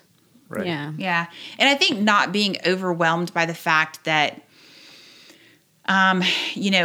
when you look at results, or you look at, I did a 24-hour bike race out here in Borrego Springs, and like there was me and Shauna Hogan racing, and that was it. And she's like Ram record holder for 5 gazillion, races. She's had records since like I was a baby, literally since the 80s. Not getting caught up in the fact that, well, why aren't there more women that are signed up? And it's, the longer in triathlon, the longer distance races, the percentage of men to women, it will start to shift. And so once you get past that 70.3 distance, it really starts to lean more towards men. And I do agree that it's a confidence issue. And it's the confidence also sometimes around the training. Well, how am I going to be considered a bad mom if I sign up for an Ironman? Like, am I going to be, are people going to judge me? Are they going to make me feel guilty? And, people don't say the same things about men. Like nobody, when I go on a ride with a guy, nobody's like, well, who's watching your kids? Like you have to level that out at some point, and you got to surround yourself by people that support you and find other women that can not judge you and support it for sure. And then not be overwhelmed when you look at something and think, well, there must be a reason why other women aren't doing it. Well, the reason is because we all kind of have to come together and take that first step. Yeah. Cool. Yeah. I can't end this without taking a moment to formally and publicly thank the great Rebecca Morgan for all of her amazing work. I know. None of this would be possible or would have happened without her tireless commitment to not just EPIC5, but, Rebecca and I go way back. I mean, she's a big part of my story going back through early Ultramans and has always been like an angel there, somebody who is really of selfless service. And it's so cool to see that you've taken over this race and you're running it and you're making it available to so many people, and that there are these kick-ass women who are crushing it right now. It's super cool. So can you just come over here and say hi? I want to hear your voice. Hi. So Hi, this is everyone. Rebecca Morgan. If you read Finding Ultra, you know who she is. And thank you. I love you, Rebecca. Oh, I love you too. Yeah. We love you too, glad Rebecca. We love Don't you. start crying. I know she's gonna cry. I just want to keep EPIC5 alive. Yeah. Oh, Yeah. you are. And It's she's a great amazing. resource too. I mean, Rebecca's Of course. incredible because she knows she's everything from top to bottom. right. And if you're not ready, she's going to tell you. I mean, I had somebody that reached out to me that said they want to do EPIC5, and I said, I think you need to do Ultraman. And they did. They did Ultraman Florida. And I'm like, here's the path that I would probably put you on. And she will help you. Like she will help put you on that trajectory. Yeah. So how many people are currently signed up for this year? Well, we just finished this year. Oh, you just finished. Yeah, Oh, we just okay. finished this year. So we're working on next year. We have quite a few events next year. We've got Classic EPIC5, EPIC5 Canada, the 565, which is the 70.3 distance, and the run. Wow. But we're not going to have an EPIC5 in 2020. Oh, you're not? Why not? We're doing the DECA. Oh my God. All right. Are you guys doing that? No. No. That's the first no I've heard in 2 hours. No. I thought about it, but I need a break. Like I've done. Yeah. Yeah. There's no Which is- women? which is She tried sad. to fish me a couple Yeah. weeks ago, and she sent me a text, and it was really one of those times where it was probably one of the only times I responded back, and she said, do you think this is possible, the schedule? And I said, honestly, no, not for me. For somebody who finishes an Ironman in 9 or 10 hours normally, then yeah, I was like, but for me, that's going to be a pretty big stretch. So Logistically. DECA meaning 10 Ironmans. How does it break down? Like, It's to an island. Is that To- right? It's not quite to an island, almost. Okay. It's 3 islands we're doing 2. 3 islands doing one, 2. And No? I think we might do 3 on the big island. Right.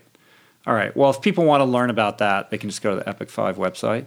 No? Crazy. Yeah, I know. It's crazy. That's a big Yeah. invite only. It's just Yeah. is it epic5.com? Is that the website? Yeah. All right. So if you lunatics out there want to learn about that, Yeah. go You got to for have a it, secret you know? handshake for But the don't blame me. Like you know what I mean? All right, you guys. You are 2 of the most inspiring women I've ever met. Thank you for Thank coming you. here and sharing your story. I appreciate it. You guys are awesome. Good luck, Mel. Thank at you. Ultraman, I will be thinking about you and cheering for you and Thank following you. from afar. And your race across the Rocky, what is it? Race across the West. Yeah. right, So from Oceanside to Durango. Wow. When does that start? June. Right. Until June. So Cool. yeah. And if you want to learn more about these lovely ladies, the first thing to do is to read Danielle's book, Fear No Distance, which I have not yet read, but you brought me a copy here today. So thank you. I'm looking forward to checking that out. And how else can people find you, follow you, cheer for you, give you a hey, what's up, high five? So Facebook is my name, Melissa Urie, and my Instagram is @Rangamel. So You're going to have to say that in American. Rangamel? Like what? Yeah, what is that? So, ranga is it's a derogatory word for redheads in Australia. It's actually it's an insult, but a lot of us as redheads take it on and just use it as our nicknames because that's the Australian way. Just embrace it. So it's RANGAMEL. And I've got a blog, which is rangamel.wordpress.com, which I update once a month, mostly with race reports and other things that I think about to write about. Yeah, right on. Yeah. And I am Dani, DANI_Grabol, Grabol on Instagram, and Danielle Grabol on Facebook. And I have a website and don't do a good job of updating my blog. Yeah. But if you ever come to Atlanta and you want to ride some mountains, you can find me somehow. Right, but they have to keep up with you. Right? That's the problem. And your husband might snipe them. I know. I wish I could tell you in the trees. Yeah. You never know. You never know where he's gonna jump out at. No, he's great to ride with too. If you If you don't need a pat on the back. Exactly. Right. If you don't like to be coddled and you don't want to be told you're going to be doing a good job and you want somebody who he's your guy. But if you want someone that's going to make you finish, it will be us. And I like to tell my last little story here when I was crewing for Chet, who had finished a gazillion races in the whole world. He tried to quit on me, and I picked him up, threw a donut in his hand, and kicked the chair out from under him and said, no, like if you want somebody to kick the chair out from under you, we're your people. Right. And I mean, I'm sure he's the guy who you want on your team, who's going to support you and show up for you 110%. Yeah, like you want to be stuck in a foxhole with him for sure. Yeah. Cool. Yep, he's great. I mean, if he is in, he is like all in. Right. For sure. Cool. Yeah. Well, are you guys going to get out and train today? We've got a swim to do later. Yeah. All right, cool. Yeah, awesome. I don't have a swim to do, but I'm going to I'm dragging Dani along for a swim. I'm going to support her swim. Cool. Thanks again, you guys. Thank really you. Appreciate it. Come back anytime, and look forward to crossing paths again soon. Sounds good. Thanks. Awesome. All right. Those women rock. That was a privilege. What an honor. True inspirations, the both of them. Do me a favor. Let them both know what you thought of today's conversation. You can find Mel at Rangamel, RANGAMEL on Instagram. And Dani is at Dani, DANI_Grabol, GRABOL on Instagram. And don't forget to check out Dani's book, Fear No Distance. If you would like to support the work we do here on the podcast, there are a couple simple ways to do just that. Tell your friends about the show. That's it. In conversation, analog, face-to-face. Or you can share it on social media. Take a screen grab of whatever episode that you're listening to and share it on your favorite platform. Hit that subscribe button on Apple Podcasts, on Spotify, on YouTube, anywhere that you enjoy this content. Leave a review on Apple Podcasts. And you can also support the show on Patreon at richroll.com/donate. I want to thank everybody who helped put on the show today. Jason Camiolo for behind-the-scenes production, audio engineering, show notes, interstitial music. He's helping me with writing scripts, all kinds of stuff. So thank you, Jason. Blake Curtis and Margot Lubin for video and editing. Jessica Miranda for graphics. DK for advertiser relationships. And theme music, as always, by Anna Lemma. Thank you for the love, you guys. I will see you back here next week with another great episode with entrepreneur, high-performance business coach Todd Herman. It's a really cool conversation all about his new book, which is called The Alter Ego Effect. I really look forward to sharing that one with you guys. Until then, may you dream bigger, may you reach higher, and may you love more deeply. Peace.